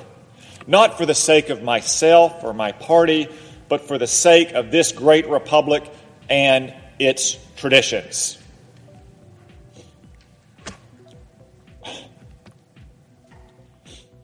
Those are powerful words, but they're not mine. Every word of my speech today was originally spoken by our esteemed colleague, the senior senator from New York, Chuck Schumer. Senator Schumer spoke so eloquently in defense of the Senate's rules, customs, and traditions when the fortunes of his party looked a little different. Well, I'm assuming that's from when Mitch McConnell changed the rules to approve judicial nominees without the filibuster. So if you're arguing that Chuck Schumer's words matter now, you're arguing that the Republicans shouldn't have changed the rules then, aren't you? It kind of doesn't compute. My, how times have changed. This is indeed sweet now tea. It's Senator Schumer's fingers that are hovering over the nuclear button, ready to destroy the Senate. Okay, but here's the thing. Sparkles drinks this shit. It's a Milo's or Milo's fucking tea. It's really big here in Alabama. You would think Alabama would have the best sweet tea. That shit, that tastes like absolute dog piss. I don't know why people down here love that fucking tea. She brings gallons over with her when she comes over. I was like, oh, I'm excited to try this shit, because it's Alabama sweet tea. No, it's horrible. And she won't drink my tea. Now my tea's herbal tea. I don't know what it tastes like, but it's not good. All the restaurants serve it here. I don't get tea when I go out to restaurants. I'm okay with it because I like an Arnold Palmer. I like a half and half lemonade and tea. So I'm okay if it tastes, more lemony. Extra sweet, I don't even want to give it a try. Fuck that shit. I like black tea and oolong. I have a whole variety of teas over here. I got chai tea. I got some black. I've got this black vanilla tea that is fan-fucking-tastic. But usually I'll have a black tea in the morning if, I'm not supposed to have coffee, but I still drink it a lot of times. But I try not to drink it every morning, so on mornings that I don't have coffee, I'll usually have black tea.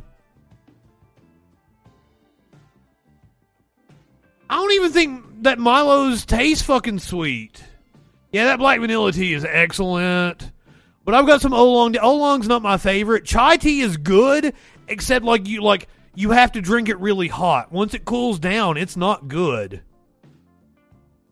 I got me some Earl Grey over there. That with a splash of milk is fantastic. You motherfuckers got me talking about tea. How in the fuck? But Sparkles won't drink my tea when she comes over. Chai is really good. Oolong. Oh, I'm sorry. I was saying it wrong. It reminds me of like that fucking South Park episode where it's like, oh, Long Johnson. I think I make good tea. This shit like here is some wild berry sweet tea. Fantastic. I've never made weed tea, but I'll make you some fucking mushroom tea if you get me some caps. Oh no, I actually have made weed tea. I saved up like an ounce of stems and brewed tea out of it. This has been fucking like 12 years ago.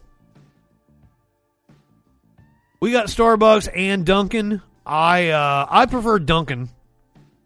But, like, I brew my own. We got a little coffee shop down here that's pretty good. I've never had matcha green tea. I'll have to try that out. I'm not a fan of Starbucks. If I'm going to go to Starbucks, I'm going to get, like, a white chocolate mocha. I'm going to get the fucking milkshake. I'm not going to get coffee from Starbucks. Fuck that shit. Fuck that shit! Pabst Blue Ribbon! Sorry, bro, got a little blue velvet on you. So, like I was watching something the other day and somebody said Heineken. And like my first response is to go, Heineken? Fuck that shit! Pabst Blue Ribbon!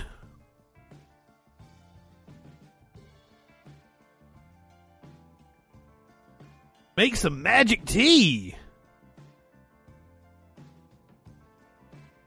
I do not think Starbucks has bitter coffee. I'd rather have Dunkin'. I'd rather have my own coffee. I make good coffee, don't I, Curiouser? You've had my coffee. I do indeed like strong coffee.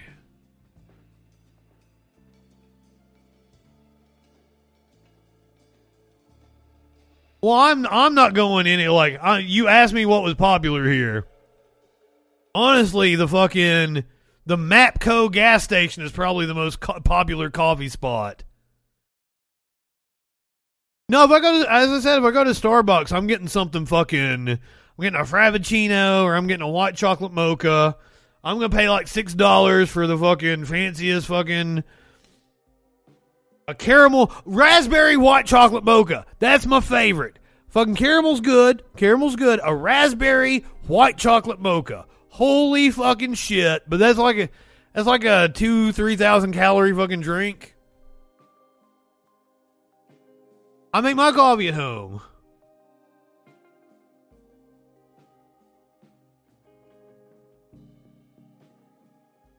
You know what? The price of coffee just keeps going the fuck up, doesn't it? Yellowhammer coffee. You know there is. Did they sell that? I have heard of it. I don't know if they sell it at any places that I shop at. I haven't seen it. Like I've got my brands I like.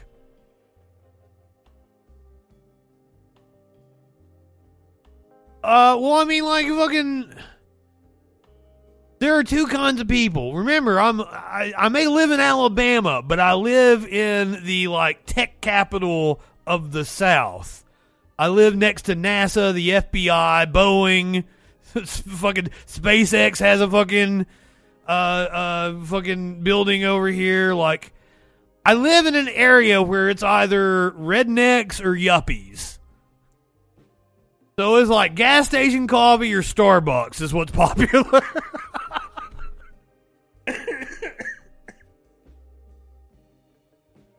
Rednecks, Nazis, and yuppies. That's what's here. It's like, God, I wouldn't be able to fucking take it if I didn't live in like a cool place. It may be Alabama, but it's like the coolest place in Alabama you can be, except maybe Birmingham. Fucking Birmingham's awfully fucking cool. I miss going to Birmingham for concerts. I'm itching.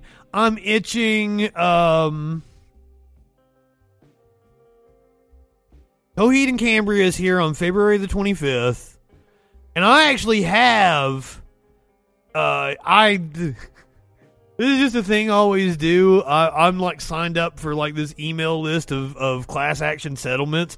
I sign up for fucking everything. I've gotten so much money from class actions. Because I love sticking it to corporations.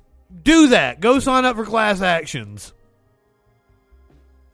But I got like a $50 voucher from Ticketmaster. So like, I am dying to use that on a concert because we've got several cool shows that are coming like right here to the venue that's right next to me. But god damn, it's still the COVID. Is everything gonna be okay by February? Are we gonna have the Rammer Jammer Alabama variant running around that got spawned from the national championship game? Exactly, Dip, exactly. It'd be one thing if I was going to a show in April in an outdoor venue. But fuck. Exactly, I'm in Alabama, don't do it. It's the Wild West here. There are no restrictions. There are no mask requirements. But I want to go see a show. I want to go see a concert. I haven't seen a concert in so long. Tool is back out touring. They played their first show since the pandemic cut their tour short. I don't understand. Fucking Maynard has caught COVID twice. Motherfuckers back out touring, but now they're using COVID sniffing dogs at their shows.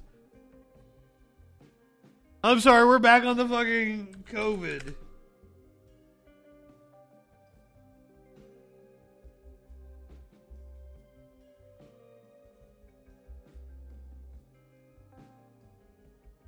How COVID-sniffing dogs will help ensure Tool performs at Garden One Center this weekend. Well, the governor and state lawmakers are still hammering out the details of a new emergency paid sick leave law using funds from the state's budget surplus. They say it is a top priority, but for some Californians, they say that help is already well overdue. I don't think this video was about the story. The latest surge of COVID-19 cases nationwide is already leading to a new wave of event cancellations. One way entertainers and acts with large crews are keeping the virus away is by picking up its scent. Jerry Johnson is the president of Biodetection Canine, a company that trains dogs to sniff out illness like COVID-19. One act utilizing Johnson's services is rock band Tool, who are performing at the Garden One Center on Saturday, January the 15th.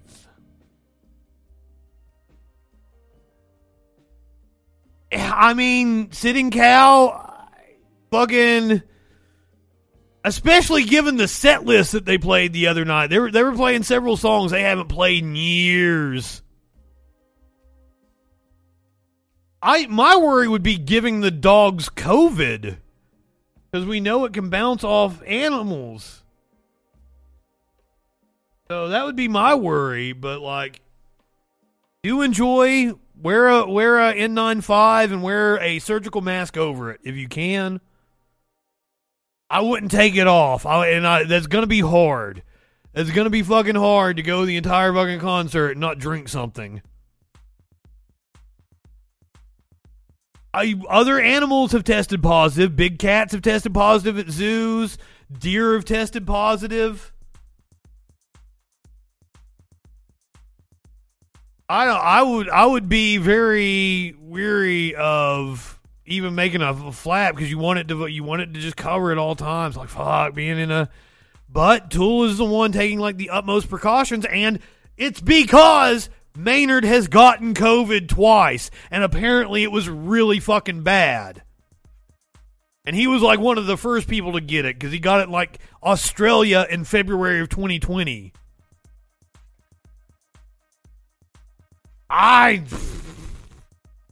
Knowing how contagious Omicron is and how ventilation is very limited in an arena like that. Oh. But also fucking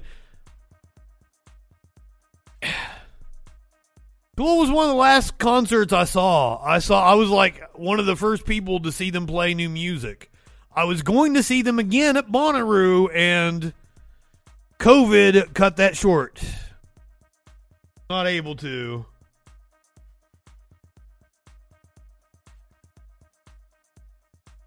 I mean, if you're boosted and everything, by February it should die down. We're seeing like a 2-week window in Africa and in other countries, in South Africa, where it was first detected.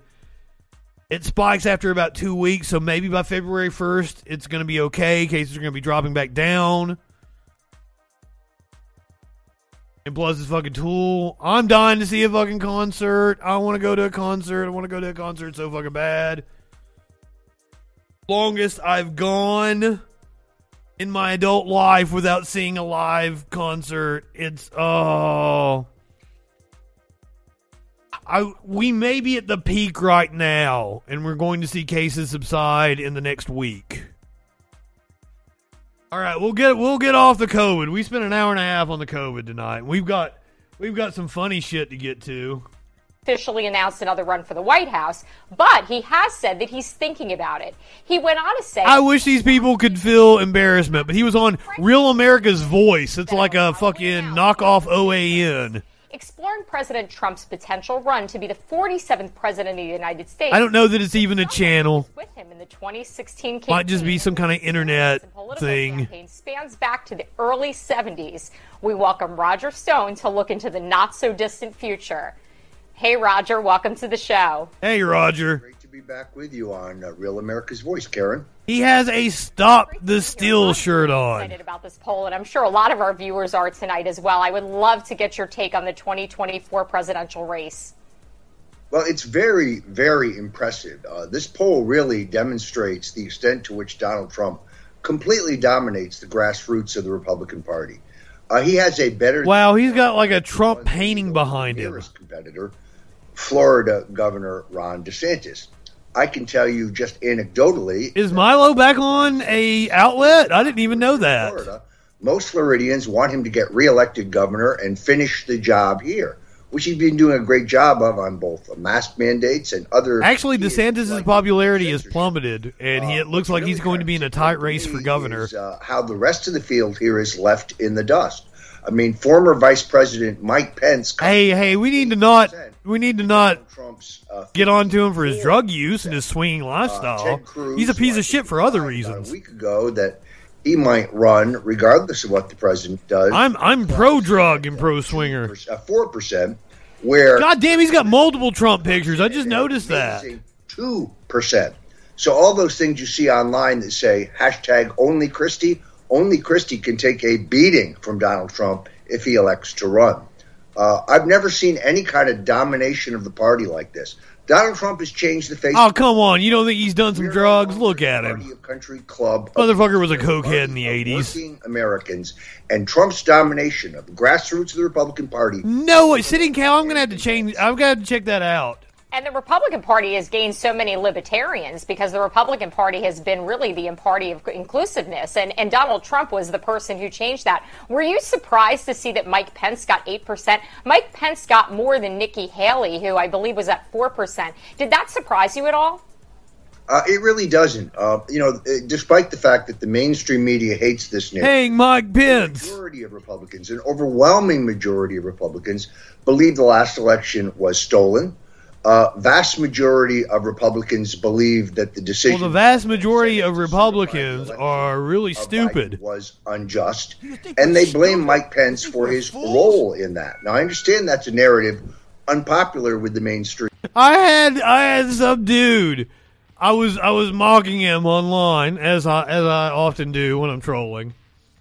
And he's like, you're doing a really good job of convincing me to vote for the left. I'm like, oh, did I hurt your feelings, little baby? You have to be coddled to vote in your own best interest? Aw, fucking libertarians. Stupid motherfuckers. Media, who tell us, despite breaking news virtually every day out of Pennsylvania... That's him and Alex Jones over his shoulder. Yeah, his of more and more evidence of... His fucking wall is fascinating, isn't it? In the 2020 election, they want to bury this narrative and insist that the last election was honest. I can just tell you, looking at this poll and others, the vast majority of Republicans don't believe that. Well, they're stupid because the facts say it was. I wouldn't believe that, and I was surprised. I actually was surprised that he got even 8%. I would have thought that he would be lower than some of these other candidates based on all of that and based on January 6th. And as we come based on them chanting "Hang Mike Pence." I know that the president is going to be speaking on that date and, addressing the American people. What do you think he's going to have to say? Oh, this must be old. I just saw it today. Voice to the frustration. He did not speak on January the 6th. He's going to air his grievances on January 19th. The things that they want to buy. Every time they order something online, but they're told it's not available because of the supply chain problems. All of those things remind Americans how unhappy they are over the results of the last election and how much better off things were under Donald Trump. We had the most robust, the best economy in American history. Really, Roger Stone.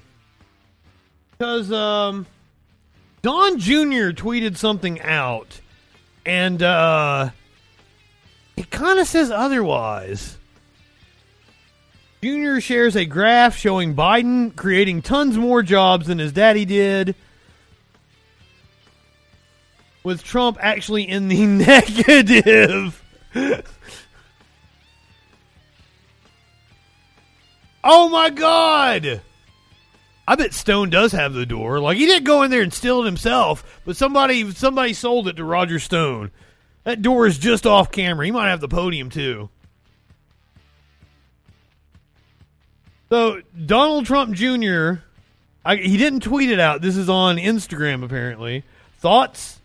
The comments to this nonsense on the original are truly amazing. Donald Trump Jr. says. Quite the self-own here.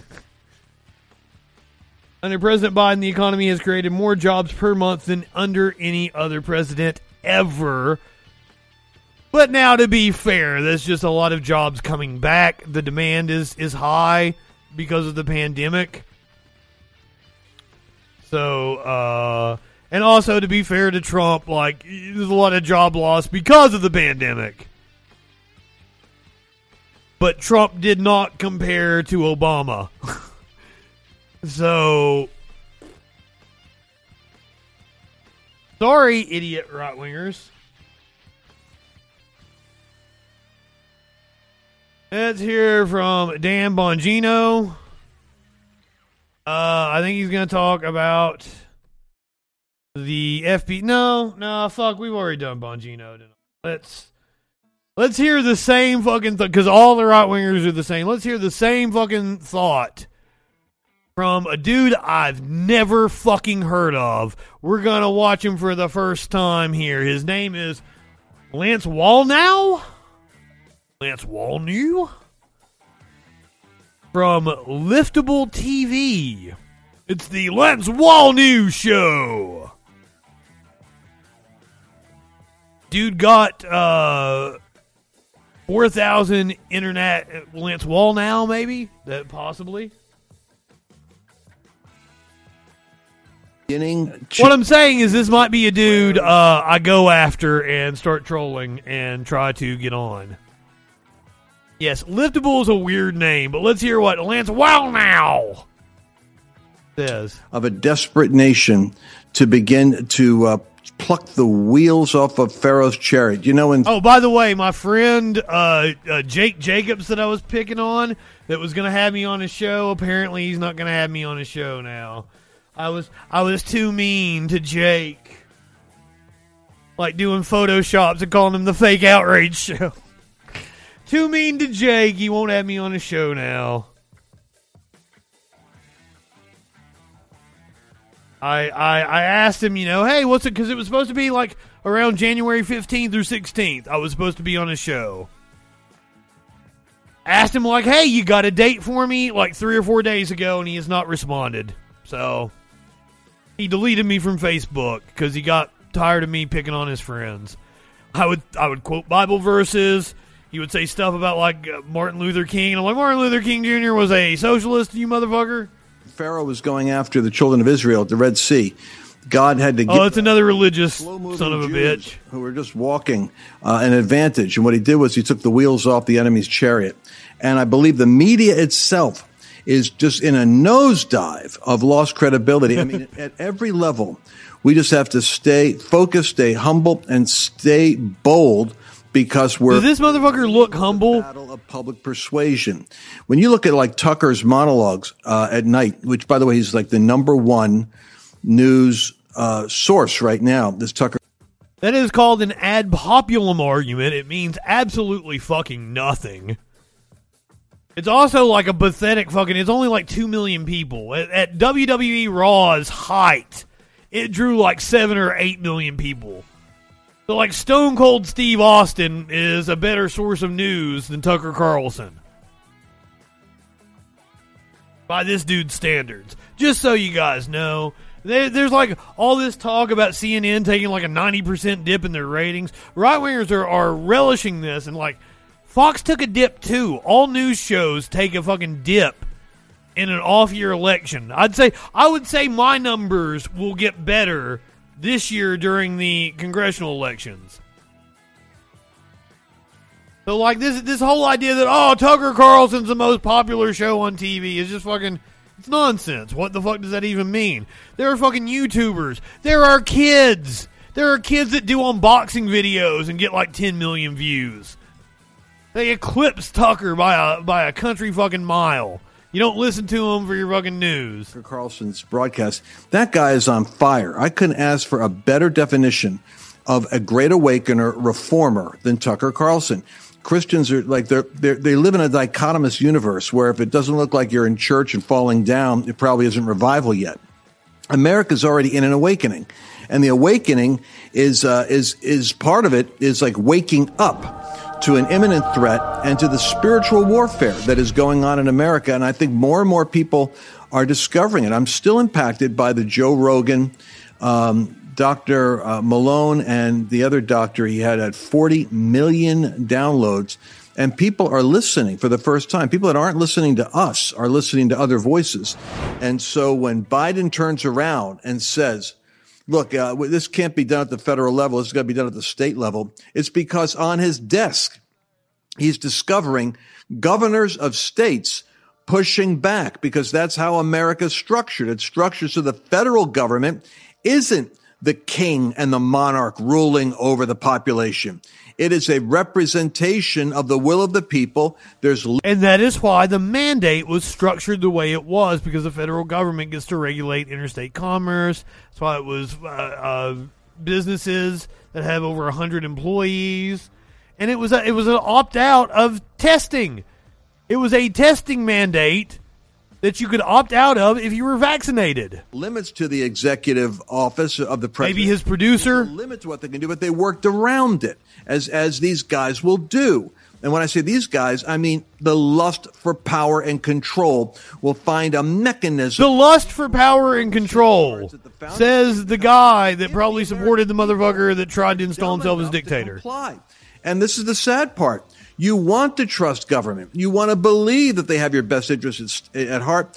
And it's like the awakening is, no, his sister wife. Human nature is sinful, and it will lie. Therefore, you have to have checks and balances and a free press. You can't be. I'd like you to meet my wife and sister, and there was one person standing there. The Bill Hicks joke. Taking Dr. Malone off of Twitter. And the medical experts who actually invented the vaccine. You can't silence them. Malone did not invent the vaccine. From the American people, because they're not dumb. They're just now awakening to what's going on. The vast majority of the American people are indeed dumb. I'm in total agreement with you. I'm over here trying to get your laptop going. I look like I got a command station for those of you who are on Liftable. But I'm going to hand this back to you. Liftable.tv. Malone is an anti-vaxxer, or he claims he's not an anti-vaxxer, but he's specifically against the COVID vaccine. I can't remember exactly what he said it does to you, but he claims he was the inventor of it, but he was part of like a consortium of scientists in the 80s that theorized it was possible to make vaccines from mRNA technology. My pop filter is obscenely large. Great website going on your laptop and like a good millennial. That's what I've done for you. Always rent a millennial if you can't do technology. Rent a millennial. Oh, Lance, listen. Before you get going, Lance, I got you a present. Okay, I want to show it to you, and I'm very excited about these. I love the 30 days of Christmas. Yes. So this came a little. It came a little late. Yeah. So the mass formation psychosis. I did a whole thing about fucking Kim Iverson was talking about mass formation psychosis. The whole right wing has ran with that shit.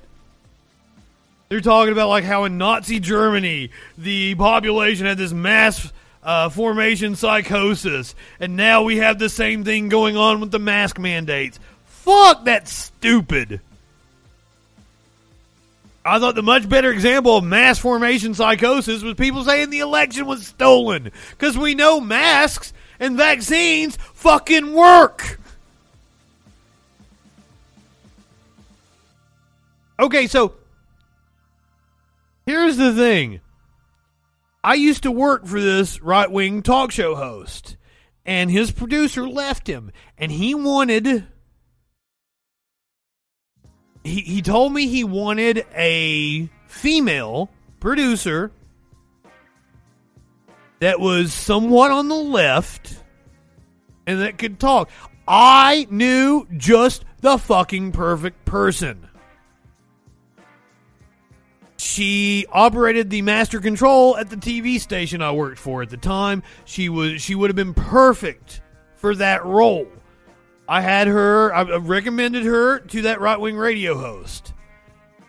And he turned her down.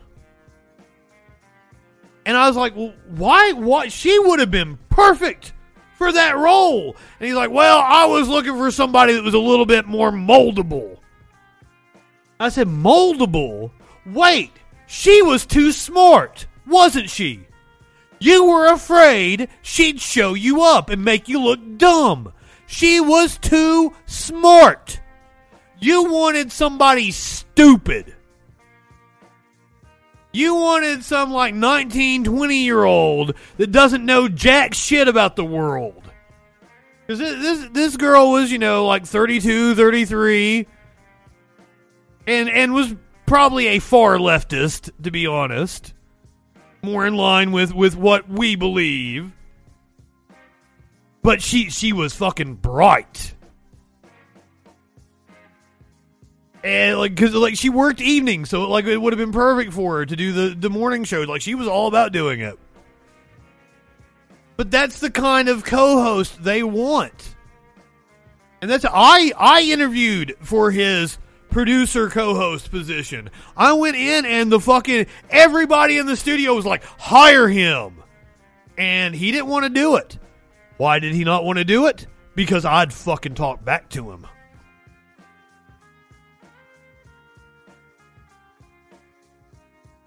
Because, God, what? While I was there, they had a caller. They had a caller that called in and said something about the U.S. should provide water to Mexico, or so. Like, if the U.S. wanted to do some goodwill, they should go down and help Mexico with water and some water treatment and purifying water or something. And I'm like, just as soon as they got off the air, I was like, we can't even get water to people over here in Sand Mountain. The people in Martin, Kentucky don't have clean drinking water. The people in Flint, Michigan don't have fucking clean drinking water. And you think the U.S. can go down to fucking Mexico and provide clean water to people? That's a fucking scam.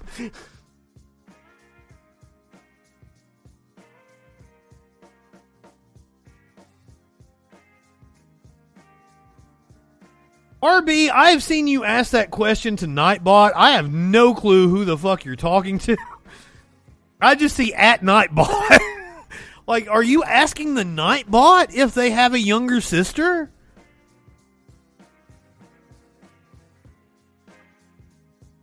Well, this was like 7 years ago at the fucking height of the Flint water scandal. This would have been like 2016. This was before Trump was in office.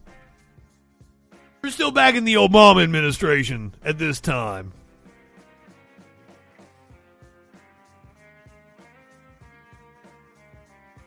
But I went the fuck... I mean, just fucking 45 an hour down the road, they have fucking issues with clean drinking water. Yeah, probably about like a year or so after Obama sipped the drinking water. It was a big deal then. Nightbot is not a real person, RB. Oh my god, it's like somebody was watching me on like a different platform, and he accused everybody of being a bot because all he was seeing in the chat was, Nightbot, but it was Nightbot or Restreambot or whatever it is that shows what everybody else on all the other platforms are saying. It's like, all you've got is bots watching you, and I'm like, you're fucking stupid. Oh, right-wingers are morons, though. This guy's a moron. We might have to check in with him some other time. I'm bored. I don't want no more.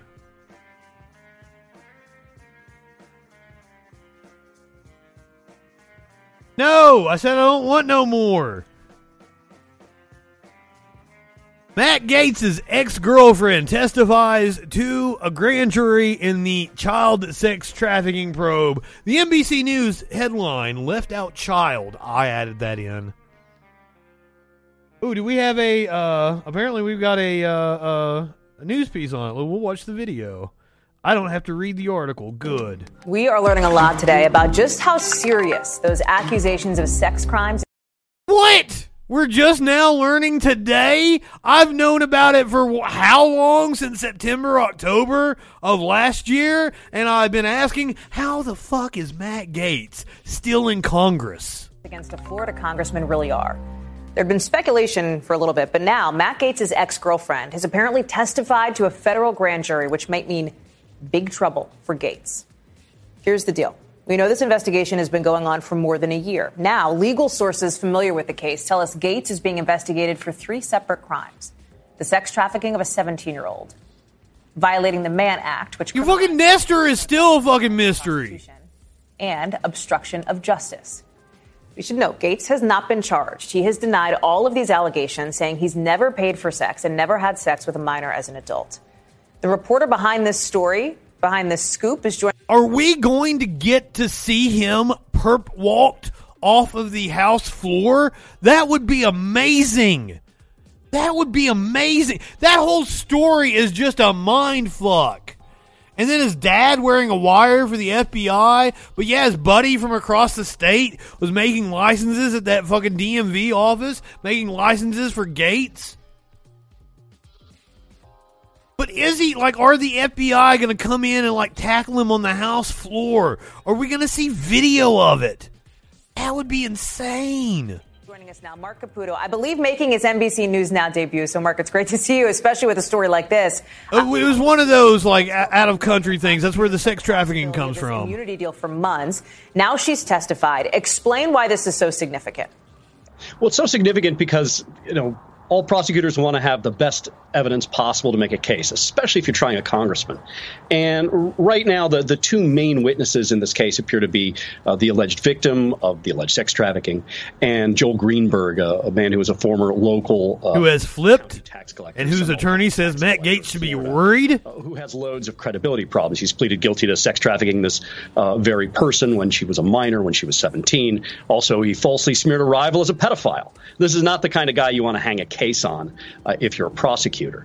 The alleged victim in this case has far fewer credibility problems, but you're thinking, if you're a prosecutor, they're thinking in terms of... the rally's on the 15th. I said 16th earlier. Florida. The woman now works in... You guys want me to stream that? Sort of by hardcore pornography without being too graphic about it. So they also don't have, from what we understand, clear evidence showing that Matt Gaetz paid for sex with this 17-year-old or that he committed these other crimes. They need more evidence. They need someone who could kind of connect the dots, be a bridge between these gaps. And it appears to be his ex-girlfriend is that person. There was during one point... Hopefully she's very vindictive. Pardon me, at some point in 2021... I can imagine Gaetz was a piece of shit to her. ...was on the phone with his ex-girlfriend and another woman in the case who was going to be speaking to prosecutors or the grand jury. And in that 3-way call, it was recorded by this third woman. it is suspected that Gates may have obstructed justice by trying to get people to lie or change their stories or whatever. He denies that, by the way. The ex-girlfriend... We got a Linda Tripp situation going on. ...is alleged to have been, by some, a part of that plan to obstruct justice. So she was facing a charge. Prosecutors were saying, look, we're going to charge you with this. She was saying, look, I have some testimony you might want. And in exchange for that testimony, she doesn't get charged. Now, we don't know if that immunity deal has been inked. But we do know that today she went to the grand jury and she spoke to them for a number of hours. So that was my question of, sorry, Mark. Yes, I love it, RB, just like Trump described. Treat him not so nice. That deal. Her lawyer is a guy named Tim Jansen, by the way. He's based in Tallahassee, where I am right now. He has a reputation of being a master of the immunity deal. A few years ago, he got immunity for a man who admitted to committing murder in return for the man showing where the body... Yeah, goddamn fucking Gates went on Tucker Carlson and was like, you had dinner with the girl, Tucker. He was for the murder he had committed 17 years before. So this is her lawyer. He knows what he's doing. Wow.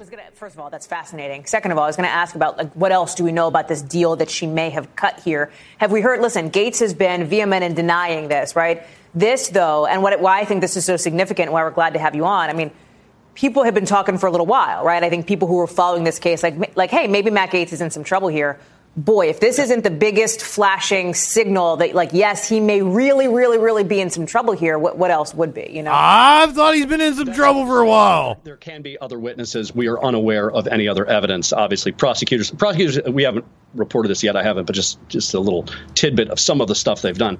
In one case at Joel Greenberg's gated community, they got the gate logs from 2017 to even find out the pizza man and the types of pizza that were being delivered. So it gives you an idea of how intense the focus from DOJ has been. Now, with that all having been said, you know, one of the problems with speaking quickly about this or doing relatively short stories that don't dive into the legal aspects of it, this is still not a slam dunk case. You're trying to prove that a person in 2017, a number of years ago, had sex with this minor and B, had paid for it. So those are two elements of the crime they have to prove. And in addition to that, Gates has money and he knows how to comport himself. But apparently he was showing pictures of people he slept with on the House floor. Public figures who have the money and wherewithal to defend themselves. So, yeah, what he's saying is true, but it also looks like Matt Gaetz is a sloppy bitch. And knowing what we know about Greenberg and how sloppy he was with everything, I can't imagine that they haven't slipped up and gave prosecutors exactly what they need. So, just because his ex-girlfriend is testifying does not mean that he's definitely going to get indicted. And just because he gets indicted does not mean he's going to be convicted. That's so important. Wait, Mark, listen, you can't come on the show and say you don't have enough time to talk about stuff. What else? We're going to give you all the time we need. What is an important point that you think needs to be made about this story that hasn't been made? Yeah, lay it on us. Well, I think another one is the nature, and we have to write it this way. We have to report it this way, sex trafficking. We know about... And I hate that you guys oohed me last time I did this. We know about Marjorie Taylor Greene. We know about her proclivities for swinging and having multiple partners, and now her and Gates are real good friends. What the fuck have they been up to? Trafficking. And then fucking Katie Hill and Matt Gaetz were friends. Katie Hill was the Democratic congresswoman who was like having a three-way relationship with her husband and a staffer that resigned from Congress. Her and Matt Gaetz were friends. Were they all going to Roger Stone's house and shit? What the fuck?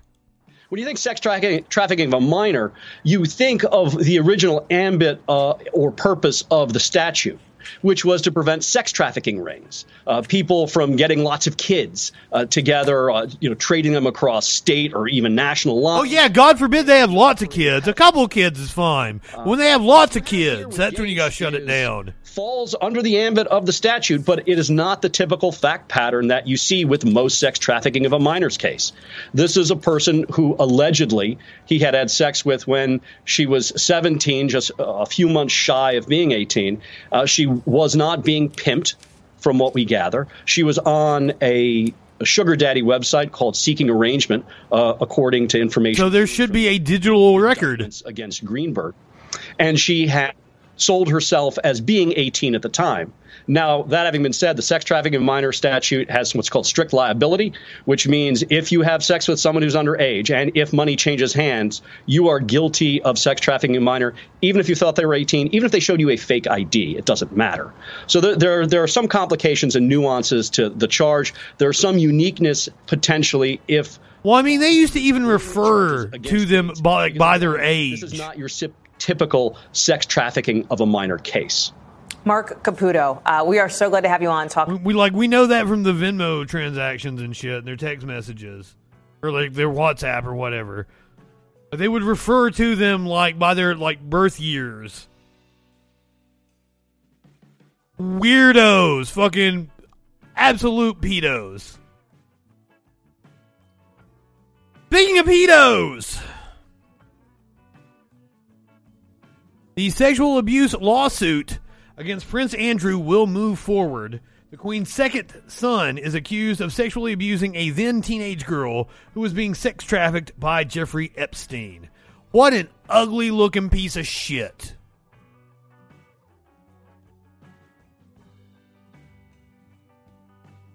A federal judge in New York on Wednesday declined to dismiss a sexual assault lawsuit against Prince Andrew, who is being sued by a woman who claimed she was forced to have sex with him while she was a minor and under the control of former financier Jeffrey Epstein. Judge Lewis Kaplan said in his ruling, "I know that name from somewhere. He has ruled on other things that I know of that have been high profile." Judge Lewis Kaplan said in his ruling that he denied in all respects the Duke's attempt to stop the case. The decision is the latest blow against Andrew, who has consistently denied the accusations of Virginia Giuffre, who is now 38 and a vocal critic of the justice system's failures in the Epstein case. The Duke of York's lawyers have unsuccessfully fought to have the civil lawsuit thrown out for months. In the lawsuit filed in the U.S. District Court for the Southern District of New York, that's what, the Southern District of New York. That's why I've heard that name before. Giuffre says Andrew sexually abused her on multiple occasions between 2000 and 2002, while knowing that she was a sex trafficking victim under the age of 18. Specifically, Giuffre says she was forced to engage in sex acts with the Duke in London, New York, and on Epstein's private island in the U.S. Virgin Islands. Andrew was a longtime friend and associate of Epstein, a convicted sex offender, and Epstein's former girlfriend and recently convicted co-conspirator, Ghislaine Maxwell. Epstein killed himself in a federal detention center, allegedly, in August of 2019 while awaiting trial on charges of sex trafficking and abusing dozens of underage girls, some as young as 14. Now, you may say, if he was awaiting trial, how was he a convicted sex offender? They convicted him back in 2007. How was the motherfucker ever let out? And that is a rabbit hole that connects to Trump in a lot of ways. Giuffre first publicly accused Andrew of sexual assault in a sworn statement for a different Epstein-related lawsuit in December of 2014. She then sued Andrew for battery and emotional damages on August 9th, 2021, under New York's Child Victims Act of 2019, a temporary law that allowed people over the age of 55 to file civil lawsuits related to childhood sex abuse, no matter how long ago the incident, but only during a limited time period. I think that was a law meant to target, the church. Duke and his legal team have fought from the beginning to make Giuffre's case go away. Andrew was able to avoid being served for nearly a month, and even then his legal team at first claimed that he had not been properly presented with the official documents under UK and international law. Kaplan rejected that argument in a ruling dated September 17th. There is Andrew with the accuser in his hand around her waist, Ghislaine Maxwell over her shoulder. Before the hearing, Kaplan rejected a defense motion that attempted to delay proceedings based on the argument that Giuffre primarily resides in Australia and not the United States. The judge also ordered the unsealing of a 2009 secret settlement between Epstein. Okay, it was 2009 then, was the original conviction. I was off. I said 2007. The secret settlement between Epstein and Giuffre, which Andrew's legal team claimed included a clause preventing her from suing the royal.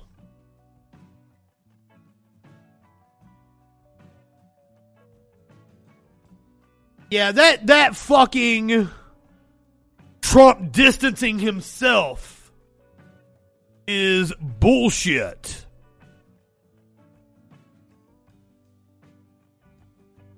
He had outlived his usefulness, and like, okay, if you're one of the people that believes that Epstein didn't kill himself, guess who was in the executive branch at the time that would have had the power? Wasn't the Clintons, motherfuckers. I'm sorry you guys keep getting commercials. I thought I had it turned down to the lowest I could, because I don't like commercials. I'm not a fan. Unfortunately, I do have a set of commercials for my own shit that I will start using predominantly on the Freak Show whenever Sparkles gets back in here and she needs a potty break. I have a little ad break I can run, but it's like for my shit and they're funny. I even got some people to record some voiceovers and shit for it. All kinds of improvements are coming to the Troll Patrol in 2022.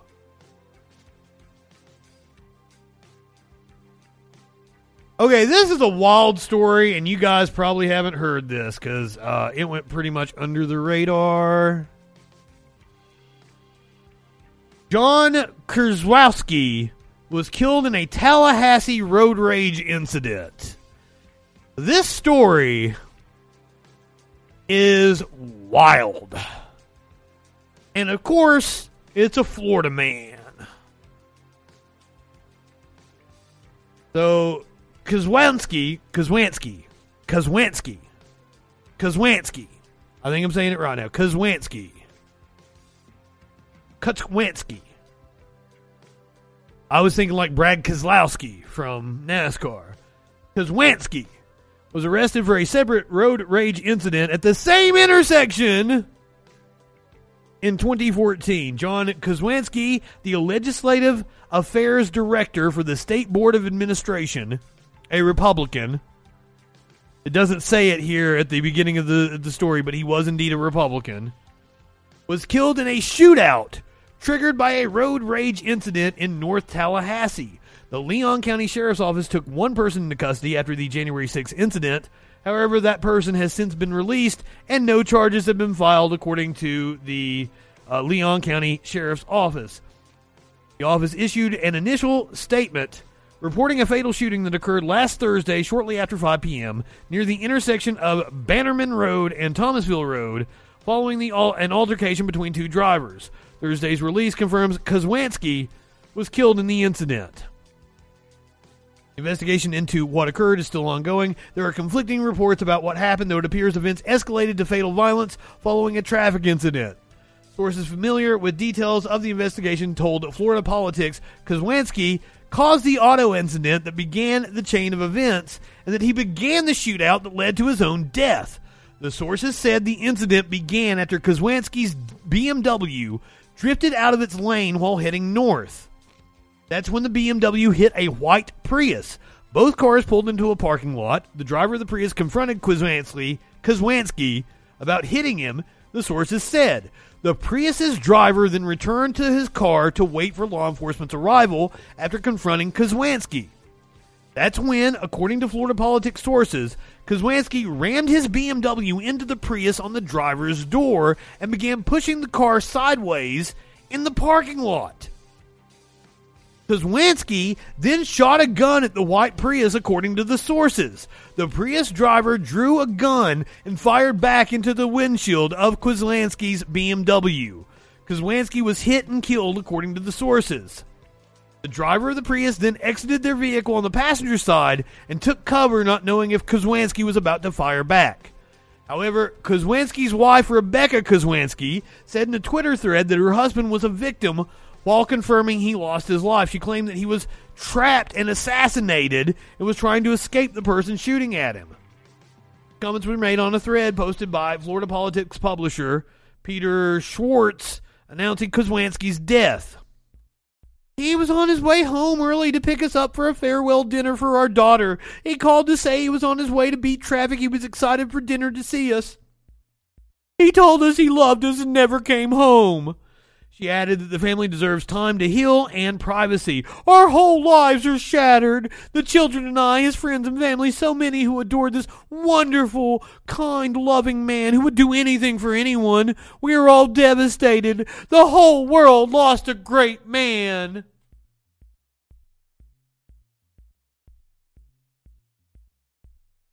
Apparently, he was a jackass.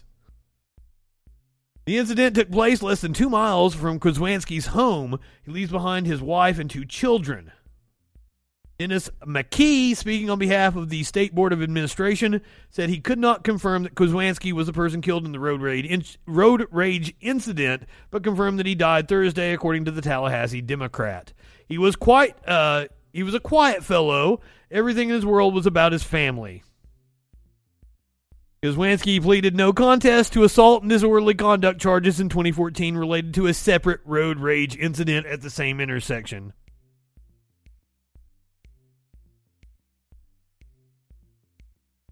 Now, I will admit, I have actually known people in my life that were the nicest people until they got behind a wheel of a car and they turned into raging fucking jackasses. And I never understood it. I don't like to ride with those people. I drive like a fucking grandmother.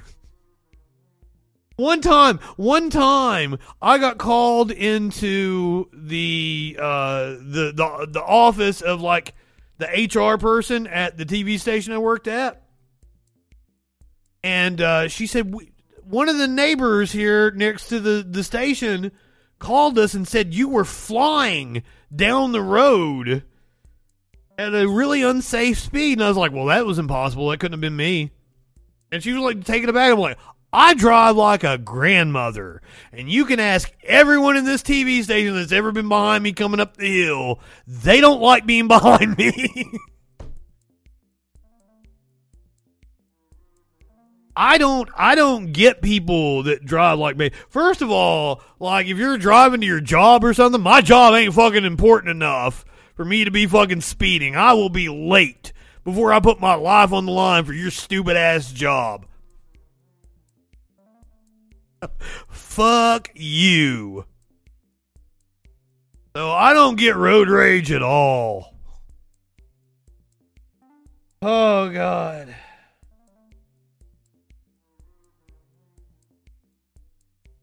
Well, I mean, like, my last job, I wasn't making a minimal wage. Like, I was paid decently.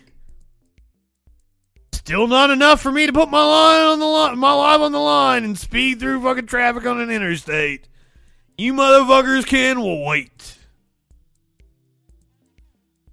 And boy, like the last time I actually had a real job, my boss did not like tardiness at all. And, fucking deal with it. I don't give a shit. That's why I didn't stay there.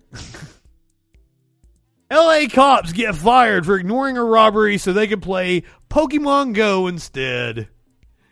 Instead of helping to catch a robber, the 2 officers opted to go catch a Snorlax.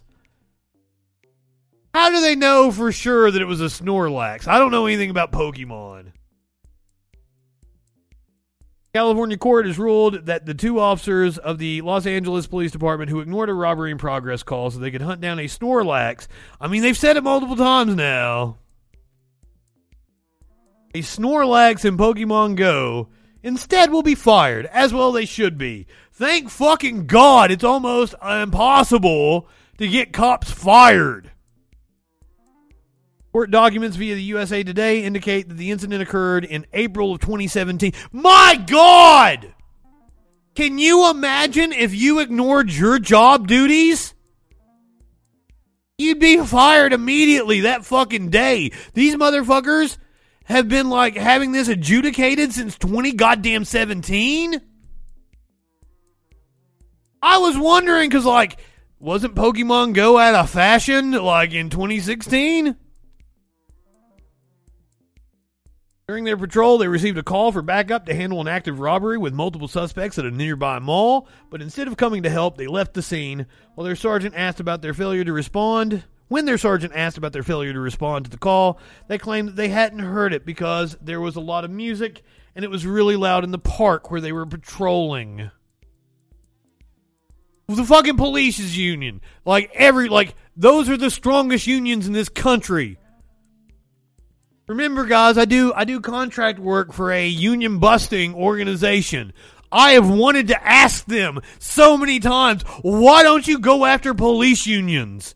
I never hear you mention police unions.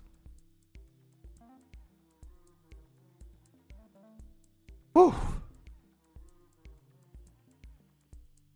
Sergeant let it drop at first, but soon reconsidered. This was a more serious situation than emulating Pokemon Go on your PC. After all, he decided to take a look at the digital in-car video system, which records officers' actions while in their vehicles, and that's where things went very wrong for the Pokemon cops. The video revealed that they were, in fact, parked very close to the mall when the call came in, and that they not only heard the call, but discussed whether or not they should answer it. And that they then radioed in to say they were at a different location to justify not responding to the call for backup. Cops are pieces of shit. They're useless. They're absolutely goddamn useless.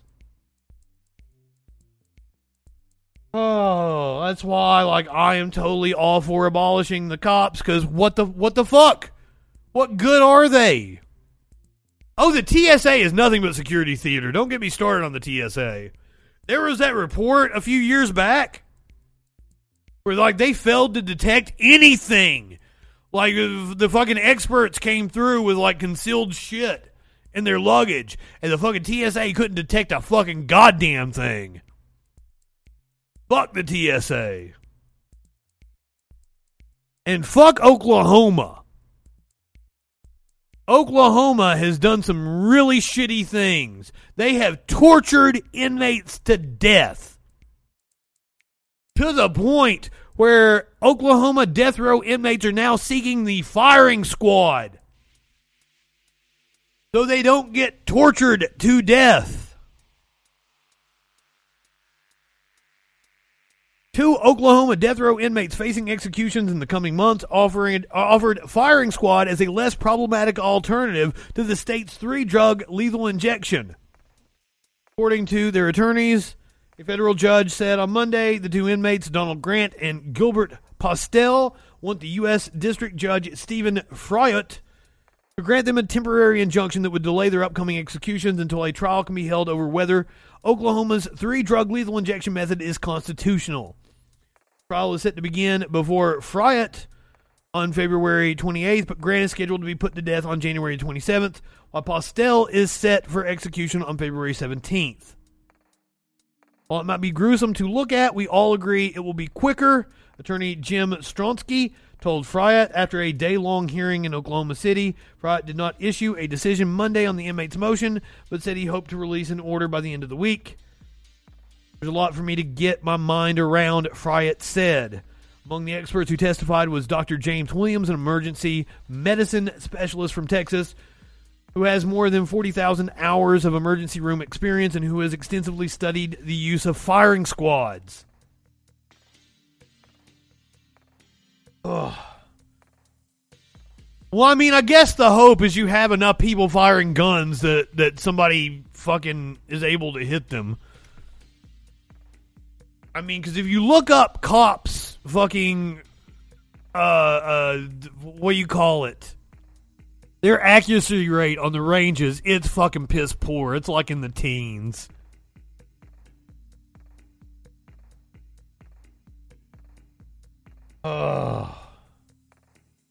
Oklahoma has never used firing squad as a method of executing prisoners since statehood, but current state law does allow for its use if other methods like lethal injection were determined to be unconstitutional or otherwise unavailable. The Oklahoma Department of Corrections does not currently have execution protocols in place for any other method other than lethal injection.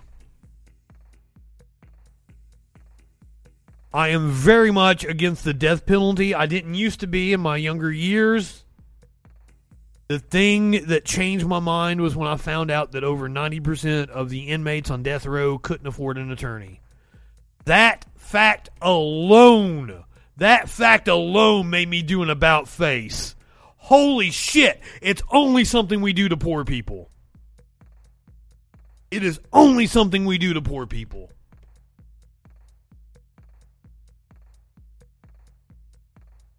I actually got to hear Sister Carrie Prejean speak when I was in college. She came to my college. She is the nun that, the Green Mile was based off of. Is it the Green Mile? Shawshank Redemption. Green Mile. Yeah, Green Mile. I always get the two prison movies confused. Green Mile, that's the one. I heard that fact. Boom. Like, fuck that.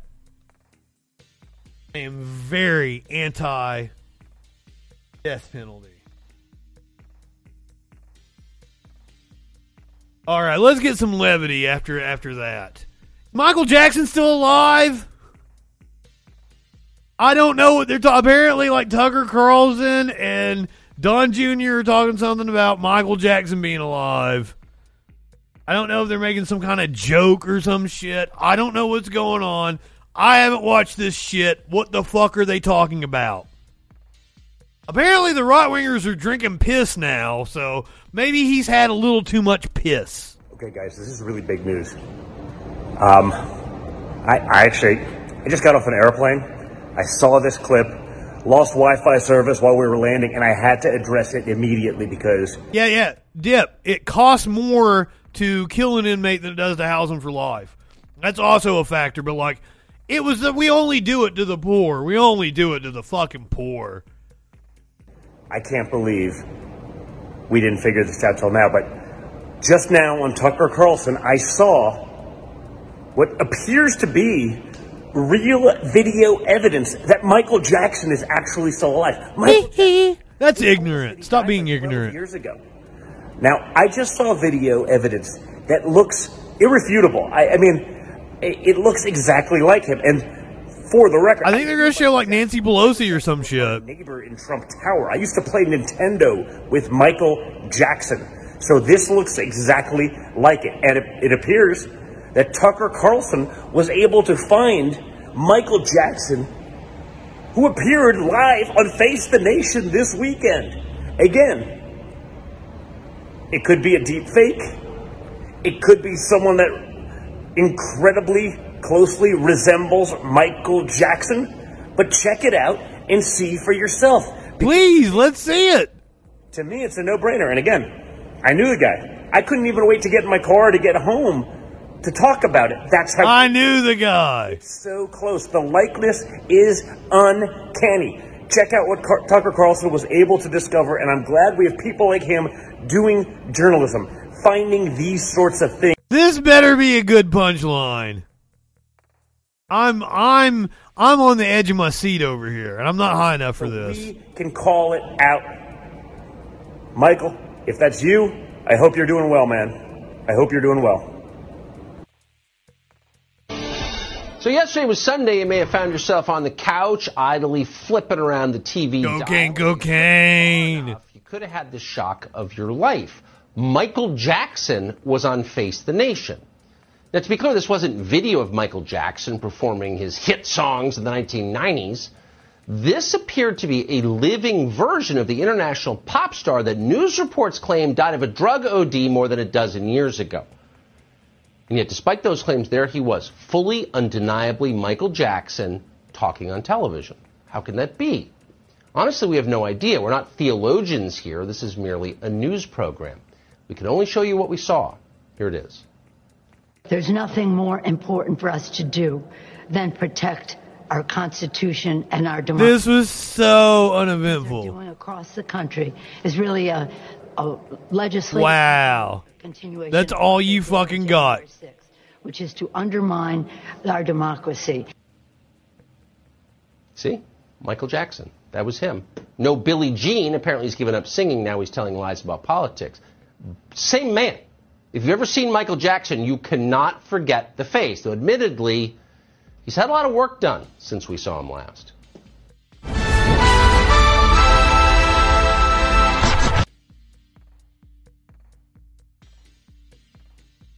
Man. What the fuck? 104,000. 104,000 likes. 17,000 comments. 2.4 million views. All the Donald Trump. Can you imagine what the Tucker Carlson segment did? And I've seen other... Because once one right-winger says it, all the other ones copy and paste it, and they get the views too. It's so easy to be a right-winger. I know, it was such a big build-up. I'm sorry. Once again, I don't watch this shit before I play it for you. So we might get duds sometimes. I'm sorry that was a dud. That was a real letdown. But right-wingers are fucking morons. I don't think this video is going to be a letdown because it features birds and big cats. So I don't think it can possibly let you down. I had a video that was very similar to this the other day. This is a bird going into like a wildlife rescue habitat and just fucking with the big cats. I don't think this is the same place. Watch the kitties. Watch them swim. They're so fucking cute. Now, you guys all know if I ever saw a big cat like that, like, you know, I'm gonna die from like a big cat eating me. And you ever seen the documentary Grizzly Man? He died at the hands of the bears that he went to live with. That could be me with big kitties. I go out to the woods to live with the big kitties. You guys find me dead in a couple of years.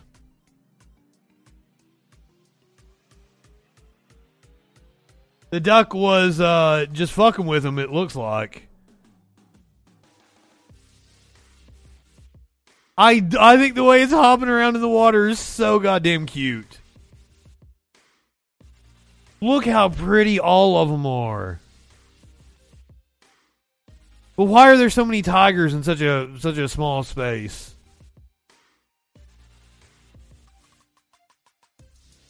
Really hoping this is some kind of like a wildlife refuge or some shit. Because I hate kitties being taken out of the wild. But also, like, we're destroying their fucking habitat. There's not a lot of places for the big kitties to live anymore. Fucking sad. It is fucking sad. I thought they were supposed to rescue them when they were hurt. Or that fucking poachers took advantage of them and they were freed. I thought that was what refuges were for.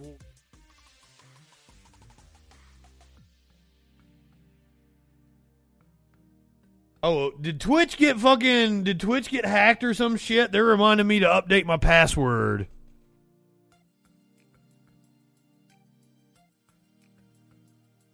They have another data breach. Amazon have a fucking data breach. Fuck you, Amazon. Fuck you, Amazon. Fuck you, fucking Alphabet Company.